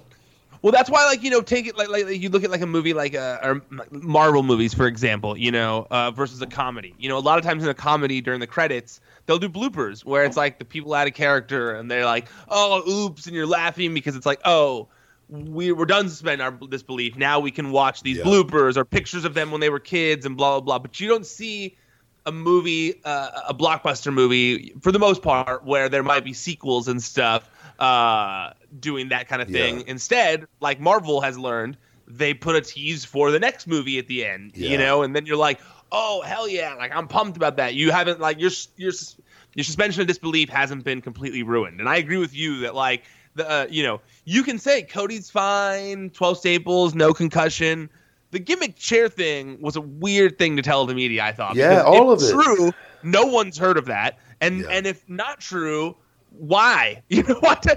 You're right. All of it. Why? Just no. There's not a reason. You don't need to. And I think they're saying maybe they're like, well, we don't want to insult people's intelligence. No one's going to be insulted. Just give certain professional answers and try to keep things intact. I don't. I mean, like, even with big movies, you got to wait a year. Well, at least you used to. They don't really do as much anymore. But you had to wait a year for, like, the commentary, the director's commentary, to, like, explain how he did everything on the DVD. But, like, that was a year later. Like you said, wait, give it a little time. Yeah, time. And I think, but pro wrestling is such a unique thing in being sports and entertainment and physicality, and where it used to be the portrayal of a real fight, was where now it's going more, this is art. It's two different mindsets on it. And I don't think you go by the numbers. The numbers are nowhere near what it was when it used to be portrayed as a fight. And I don't know. I look at it from both sides, and I get it. I just think not doing ourselves any favors sometimes doing that. There were some misses last night for their second event, definitely. Yeah, no, they're going to have some. And I've, actually listening to, and I've done their podcast, the Keeping It 100 with Conan and Disco. And I know Disco gets sometimes from people. But he's a funny guy. He lives here in Vegas. I love him. But I think he brings up good points at times on different things, sometimes on, like, just asking questions about different things. And I heard them talking about on a YouTube clip kind of, the star element of AEW going forward with TV. And I've talked about, I'm really curious to see how many people are going to tune in over week after week and watch this product. And I'm truly curious. I don't know. Me too. And we talked about it. So, but I think he brings up good points sometimes. But then he ruins them with, like, stupid, terrible points. See, I haven't heard enough of it to where I just will hear a little snippet and I go, okay, I see what he's talking about on that. Like, this whole thing was that, like, women, like, I remember there was a whole thing about, like, how women can't get over unless they're using their sex to, like, get over. And it was like, well, come on, dude. Like, it was like women need to dress sexier and skimpier. And when he says things like that in 2019, it's like, I know that he's coming from a good place. Yeah. But he also is a troll, and he mixes the two, and he, like, then it's like, well, wait, which one am I dealing with right now? Like, Disco. He is a nice guy. Like, he and I have gotten into it on that show so many times, and then, like, I need to hear this. And then we saw each other in person at, like, one of the things, and he couldn't have been a nicer guy. That's what I'm saying. Yeah, he's super nice. Was standing in the corner, like, seething mad next to him because, like, she had also talked to him on the phone and she was on their show once. Who was this? My girlfriend. Okay. And hated Disco and really? Was so, like, such a sexist piece of. You got to be really careful because, like, I remember because they took things and we were talking about the Glow or the Women of Wrestling, that show on Netflix. Yeah. But I was talking about, and I think it comes down to personal preference, but you got to be able to, like, I understand women wanting to go and just wrestle, like, and that's you need to do that. But it's like a balance of everything else, like male talent, because there are a portion when you're talking about casual viewers where they want to see the sexiness, where You got women that watch wrestling just to watch men wrestle in their trunks and the skimpy outfits. You have men that aren't watching to watch the wrestling matches. They just want to see hot women. So It's like a really fine line. You got to be careful how he's given his personal, what he thinks is maybe missing on somebody. He's not saying probably everybody needs to be like that. No, he did. Oh, okay. So, yeah. Again, I'm considering how you got to, that's where I was mad because I talked about it in more detail, and I felt like they took where I said, Ryback says women need to, slap their asses or something. Something was taken out of context of the whole. It was something about Charlotte. It was wasn't her in the ladder or something? Oh, it was the ladder match. No, it was a Snapchat of me joking because Charlotte. I was walking my dogs and came in, and Charlotte and the girls' match was on TV, and I was already getting from people by something that was taken that wasn't in the whole context, and so. Me being sarcastic and funny, I go, don't you dare go to that turnbuckle, Charlotte. Don't you dare go do a maneuver. Something where that. Then somebody videoed that and put that it was me being serious of saying Charlotte shouldn't be wrestling or something. And I go, again, and it just added to everything. I was just people didn't understand my sarcastic sense of humor of me making fun of what was something, not Charlotte, but yeah, it was, but I had explained it more thoroughly on how it's a balance of all of that. And some women do need to play up to that a little bit. And it's like Melina, when Melina would come out and do the splits and give her, but I understand. Well, Scarlett Bordeaux is a good example of it. Scarlett Bordeaux did that or Bordeaux and at Impact, and she definitely became one of the most over talents there. So it's not like he's completely wrong. It's just the way he says it sometimes. It's God, but I just remember my girlfriend was standing there next to me, just giving me the meanest look while I was talking to Disco the whole time. And it's one of those. This is where it comes down to. It depends on the female talent and what they're going for and what they want.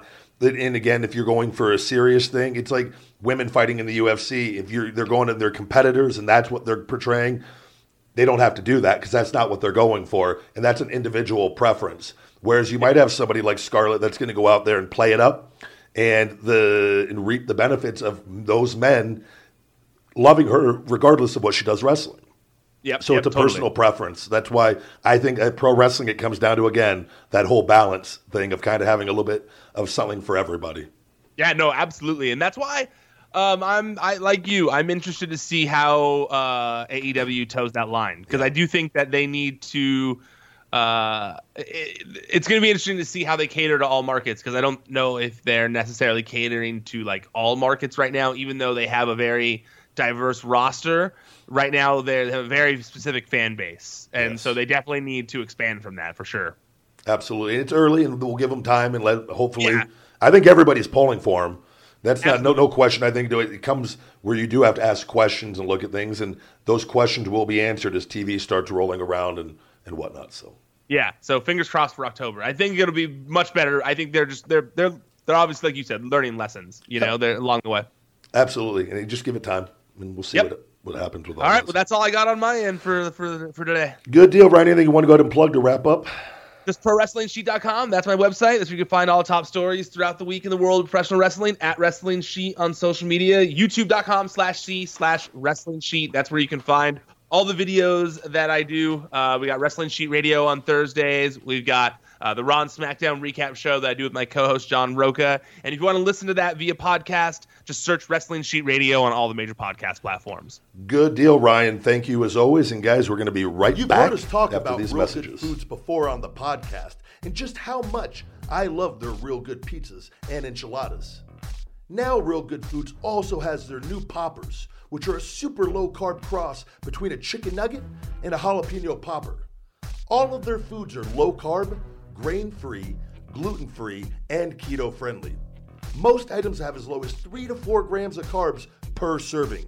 From their chicken crust pizza, enchiladas, cauliflower crust pizzas, snack bite pizzas, and poppers, you can't go wrong with anything from Real Good Foods. All items are available at realgoodfoods.com, on Amazon, and in retail locations all over the country, with a store locator on their website. Save 10% with discount code RYBACK off of realgoodfoods.com. Real Good Foods. Feed me more.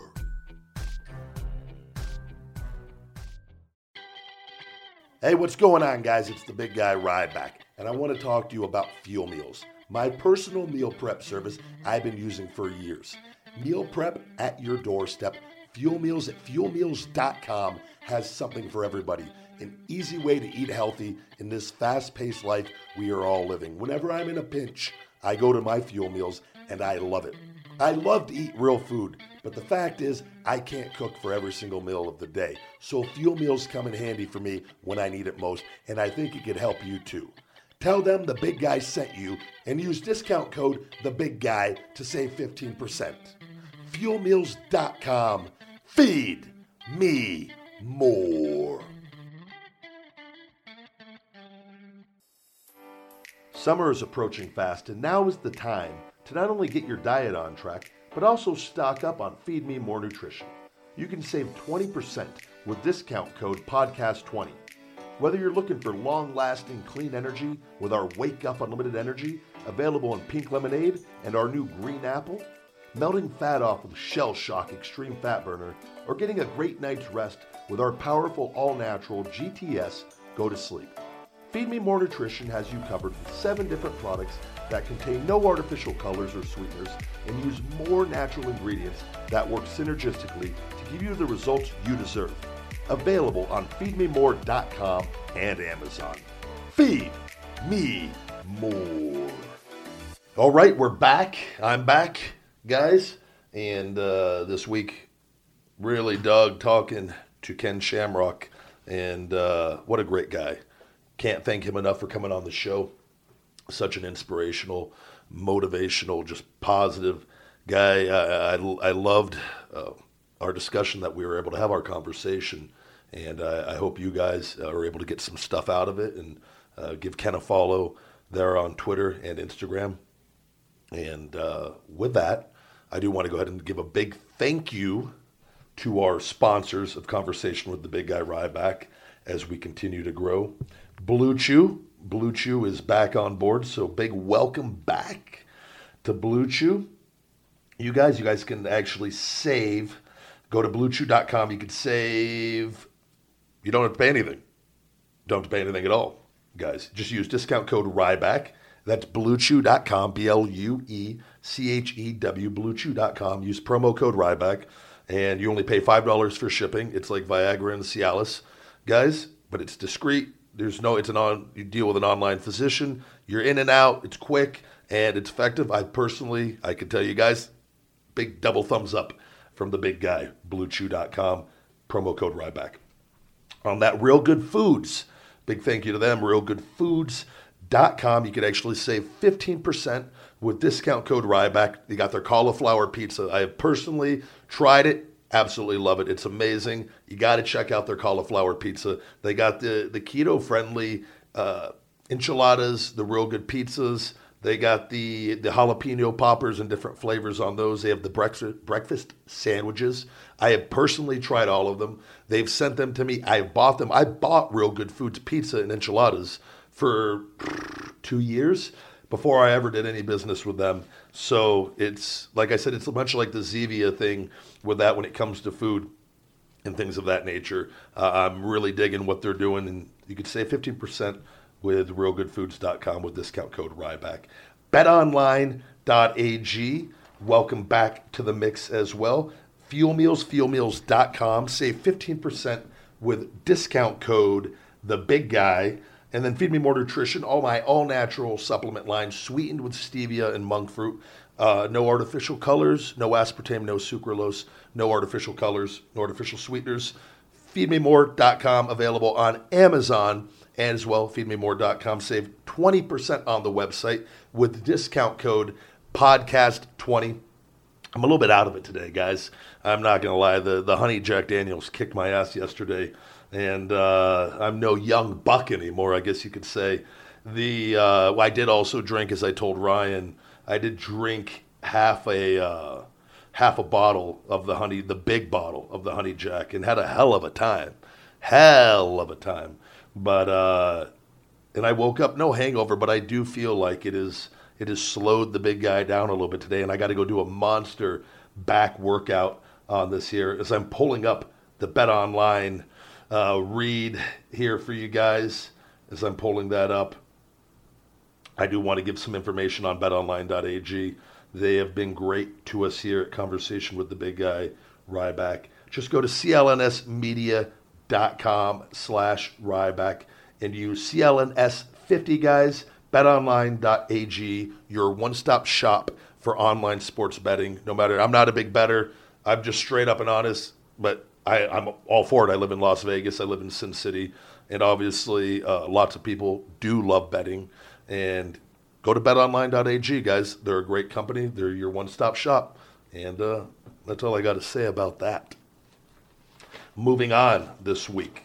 Moving on as we come to the conclusion of this week's podcast. We the top three last week. We did my top three favorite cheat foods. This week I'm going to do my top three most influential books. The Big Guy's top three of the week on my life personally. And if you heard me talk before, these are probably not going to come by any surprise. But for people tuning into Ryback TV or this podcast for the first time, which we have many new listeners, so thank you guys. Go back, please listen to the archives. We have some really fascinating guests on this show as well, from doctors to people in health and fitness. We had Thomas DeLauer on talking about the keto diet, intermittent fasting. Just such an intelligent guy on all of that. We had the anabolic doc, Dr. Thomas O'Connor, had a great discussion about steroids and different things of heart testing and things for men's health. That just so much information. We've had a lot of great wrestlers on this podcast, and we're going to have many, many more. I got Chris Bell coming up next week at Big Strong Fast on Instagram, the brother of Mark Bell. He's made the movie Bigger, Stronger, Faster, a Leaf of Faith, and amongst other Netflix movies. Just super smart guy. He's a big believer in the carnivore diet. He's posting a lot of great content, a lot of great information, and we had a great discussion. So I'm looking forward for you guys to hearing that one. We got Phoenix Marie coming back. Phoenix, we're going to have her come in studio, and Phoenix will be doing an interview with me here, kind of the rise of Phoenix, just for a one time having her on, catch everybody up. She was very popular on this podcast and helped me tremendously for a long time there after the initial podcast with everything that went down with that. So it'll be great to get Phoenix back on and catch up and have a good conversation with her. And a lot of other great guests. I'm scheduling people left and right now doing these interviews, and it takes up a lot of my time, but it's well worth it. And I think you guys, hopefully, the feedback we're getting on these conversations is that you guys are digging them. So if you're digging them, I'm digging them, because I truly enjoy talking to different people. My top three, though, guys, top three most influential books on my life. Number one, no surprise, The Secret by Rhonda Byrne. Just a book really introduced me back into the world of positive thinking, the law of attraction. It opened me up to many, many, many more books. I think it's a great starting point that if you're somebody that is very down, very negative, you need to become more aware, self-aware of your negative thoughts. The book, The Secret, is the perfect introduction into this world of, especially in this day and age with the negativity that's all around us. Book number 2, Conversation with God by Neale Donald Walsch. This is a non-religious book. There's Conversation with God 1, 2, and 3. I highly recommend all of them. I recommend any book by Neale Donald Walsch. He's actually in The Secret as well, with numerous other authors that Rhonda brought in for the culmination of that book and made that book such a success. This guy, Conversation with God, really, really, for me, opened me up to this conversation that he has with God that will make you really, really think about life. And for me, a very powerful thing I got out of that book, there is no right or wrong. There is only what we believe. And that really, really resonated with me amongst many other things in this book. But it had a drastic endpoint of my life for me to start questioning things and to look into things and seeking information at a much deeper level. So I highly recommend Conversation with God, guys, as my second book. And these are in no particular order. They're just kind of when they came into my life. Secret first, Conversation with God. The next book, you've heard me talk about it, The Energy Codes by Dr. Sue Morter. She was a guest. Check her out on the archives. She was just on a few weeks back. I again, super positive, influential woman, just amazing, an amazing mind, amazing brain, an amazing soul, just amazing energy.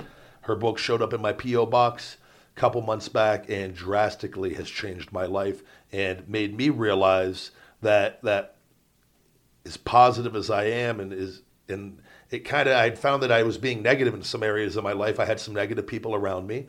I had to make some changes, and that book really, really, really opened me up to that and made me realize that our energy, and sometimes you get in the habit of, oh, I'm positive. I understand this law of attraction. I know I'm positive. It's okay to be negative sometimes. But that stuff can get out of control pretty quickly. And I think sometimes that's a mistake. A lot of people that are positive they're like, oh, I am positive. I can also be negative and talk negative. But I think this book for me really woke me up and kind of adjusted my thinking to becoming even more self-aware of everything I'm talking about, what I'm putting out, that if it even remotely has anything negative in it, it's not going to serve me. It's not going to do me any good, and it's only going to make that energy grow further in that direction. And I cleaned up my life on a lot of areas here that were, I feel like, holding me back a little bit. And since doing that, nothing but great has happened for me the last 4 to 6 weeks of just truly becoming more self-aware. And, just because we're positive 90% of the time, it's not okay to be negative 10% of the time. It's not, for me anyways, I found it to make a drastic difference just of cleaning up my brain. And again, people around me and things that I feel like holding me back a little bit. And you gotta look in the mirror, and that book allowed me to do that. So that, guys, The Energy Codes by Dr. Sue Morter are my top 3 most influential books of my life. So check those out if you get time. I think they could help you as well. My motivational, the big guy, right back, my thought of the week. Motivational thought of the week. I shouldn't say that's kind of motivational. I don't want to. This is my motivational tip of the week. I'm a little different. I'm no Tony Robbins or guys. I'm a blend of a lot of different people. I just try to be myself and try to give you guys some information of stuff that's maybe helped me. And if it can help some of you, then great. I'm not on a soapbox or anything. I'm a fucking regular guy like everyone out there, just constantly trying to improve myself and whatnot, and understand people and grow and evolve as we all maneuver our way through this thing we call life. The ability to focus, guys, on ourselves, the ability to focus on ourselves, the betterment of ourselves. It's just such a key thing to me moving forward in this day and age. Focus has always been the name of the game and been something that is extremely important, especially in trying to find success in anything in life, and no matter what we do. And we live in a day and age where technology, social media, their cell phones, people, emails, the media, everyone's trying to distract us. Everyone's trying to take our time. Family, friends, it's so many different things. And especially with technology and cell phones, we have so many options, guys, that we really, really, really have to be self-aware. And we have to know what we want. And we have to be able to focus, because if we don't, life will pass us by so quickly, watching other people doing other things and not really making any real progression in our lives. And for me, I think the people in 2019 moving forward, those of us that are able to focus the best will be able to have the most success and the most happiness, I believe. I just truly, it's something, I'm always constantly battling this and putting my phone away and not letting it control me and doing things. That's why I love doing this show and not being on my phone, just focusing on the task at hand. When I do my stock courses, when I'm doing my cardio, and I'll go 20, 30, 40, 45 minutes of watching these courses, sometimes an hour, and not letting anything distract me and whatnot, and you got emails, because it's so easy to, the moment I tell people, the moment I wake up, I don't look at my phone. Sometimes I do because I'm just overwhelmed with stuff. But a lot of the times, consciously, I won't look at my phone until I get up and I get situated. I take the dogs outside. I get my breakfast cooking. I get everything all done. And then I sit down and I start my day. I'll usually eat my food and get everything and start sipping on my Wake Up Limited Energy. Then buckle down, focus. Because what happens is I open my phone and it's emails and Instagram direct messages, just stuff can't even keep up with on all that and things going on, stocks, investments, different things. Just I'll have 10, 11, 12 things pulling me, different things. I got all these orders coming in, and I got to literally just buckle down and sort everything, arrange everything, and then take the task at hand and focus and maneuver my way through the day. And have my game plan on how I'm going to attack my day, because the busier you get, the more you have to do that, because otherwise things just kind of start stacking up. Because, again, it's our health. There's so much with focus, we have this world wants to take our focus. They want us to be distracted. Everything, we got people, with nicotine companies, smoking, fast food, like our health. People are like, there's just so many things trying to distract us. People trying to make money off of us in so many different ways that we have to be self-aware and truly, truly, truly focus in a world that wants nothing more than to distract us. We must love ourselves. Guys, I can't stress this enough. We have to love ourselves first and foremost, and know that we care enough about ourselves that we are going to be able to focus and try to better ourselves. Because if we don't, I'm telling you, we get distracted, we get lost, and no good really comes from that. So love yourself, and I truly believe this, in order to truly help others, we have to be able to focus on ourselves and love ourselves first and foremost. So that's something that's helped me. That's my thought of the week. If that information can help you, great. And it's just constantly trying to get better on all that. With that, guys, I think we're going to go ahead and wrap up this week's show. And I got to meet up with Dr. Bo Hightower today. We're going to actually have him on the podcast as well. Badass chiropractor that works on a lot of the UFC guys. And he's on Dr. Bo Hightower on Instagram. He's a wizard. And he came highly recommended by Mark and Chris Bell to me. So looking forward to, he's going to work on my back and shoulder today. And we're going to record that actually. So that content will be coming up as well on my social media pages. Cue up that classical music, editor Mike. For all fan mail, please send to P.O. Box 752740, Las Vegas, Nevada, 89136, guys. A big thank you to Wiretap Radio, CLNS Media, Wrestling Historian on Twitter and Instagram, The Wrestling Classic on Twitter and Instagram. Feed Me More Nutrition, available on feedmemore.com and Amazon. 20% with discount code podcast20. Fuelmeals.com, save 15% with discount code The Big Guy. Cameo.com/The Big Guy Ryback for personal videos by myself, where you can send in whatever birthday present, anniversary, holiday, anything for your kids, motivation. Send that in through Cameo.com/The Big Guy Ryback, and I leave customized videos. Thank you guys for everyone that's left 5-star reviews. Everybody has. And it's greatly appreciated. I take great pride in those, in trying to give you exactly what you want and give you your money's worth on all of those. Follow us on YouTube, guys. Please subscribe. Smash that subscribe button on YouTube. YouTube.com/Ryback TV. No more Feed Me More channel. It's now everything Ryback TV. YouTube.com/Ryback TV to watch this podcast with our guests, with everything on YouTube, to watch clips of the show. You don't want to sit down and listen to the whole thing. We have clips for you coming out all week with this, coming out on Monday every week and being fed out all the way up till Thursday, Friday, at times on different topics and conversations from this show that we think you guys are going to like. Wake Up, It's Feeding Time, my motivational book, available on Amazon in paperback and Audible Kindle formats. In social media, I am at The Big Guy Ryback 22 on Instagram. Feed Me More Nutrition and Conversation with The Big Guy on Instagram. Our Conversation with The Big Guy account is still inactive on Instagram.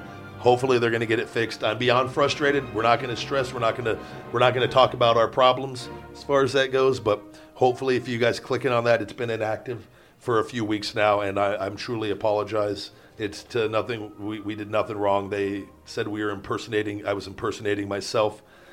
It's my account. They know it's my account. We're just waiting for them to make it active again.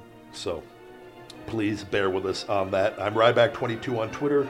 Feed Me More Nutrition on Facebook, and Ryback247 on Snapchat. Thank you guys for listening. You've just listened to another episode of Conversation with The Big Guy Ryback. Feed me more.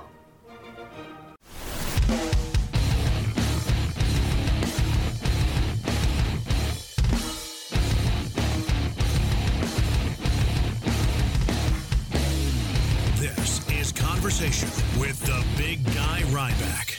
Subscribe, like, rate, comment,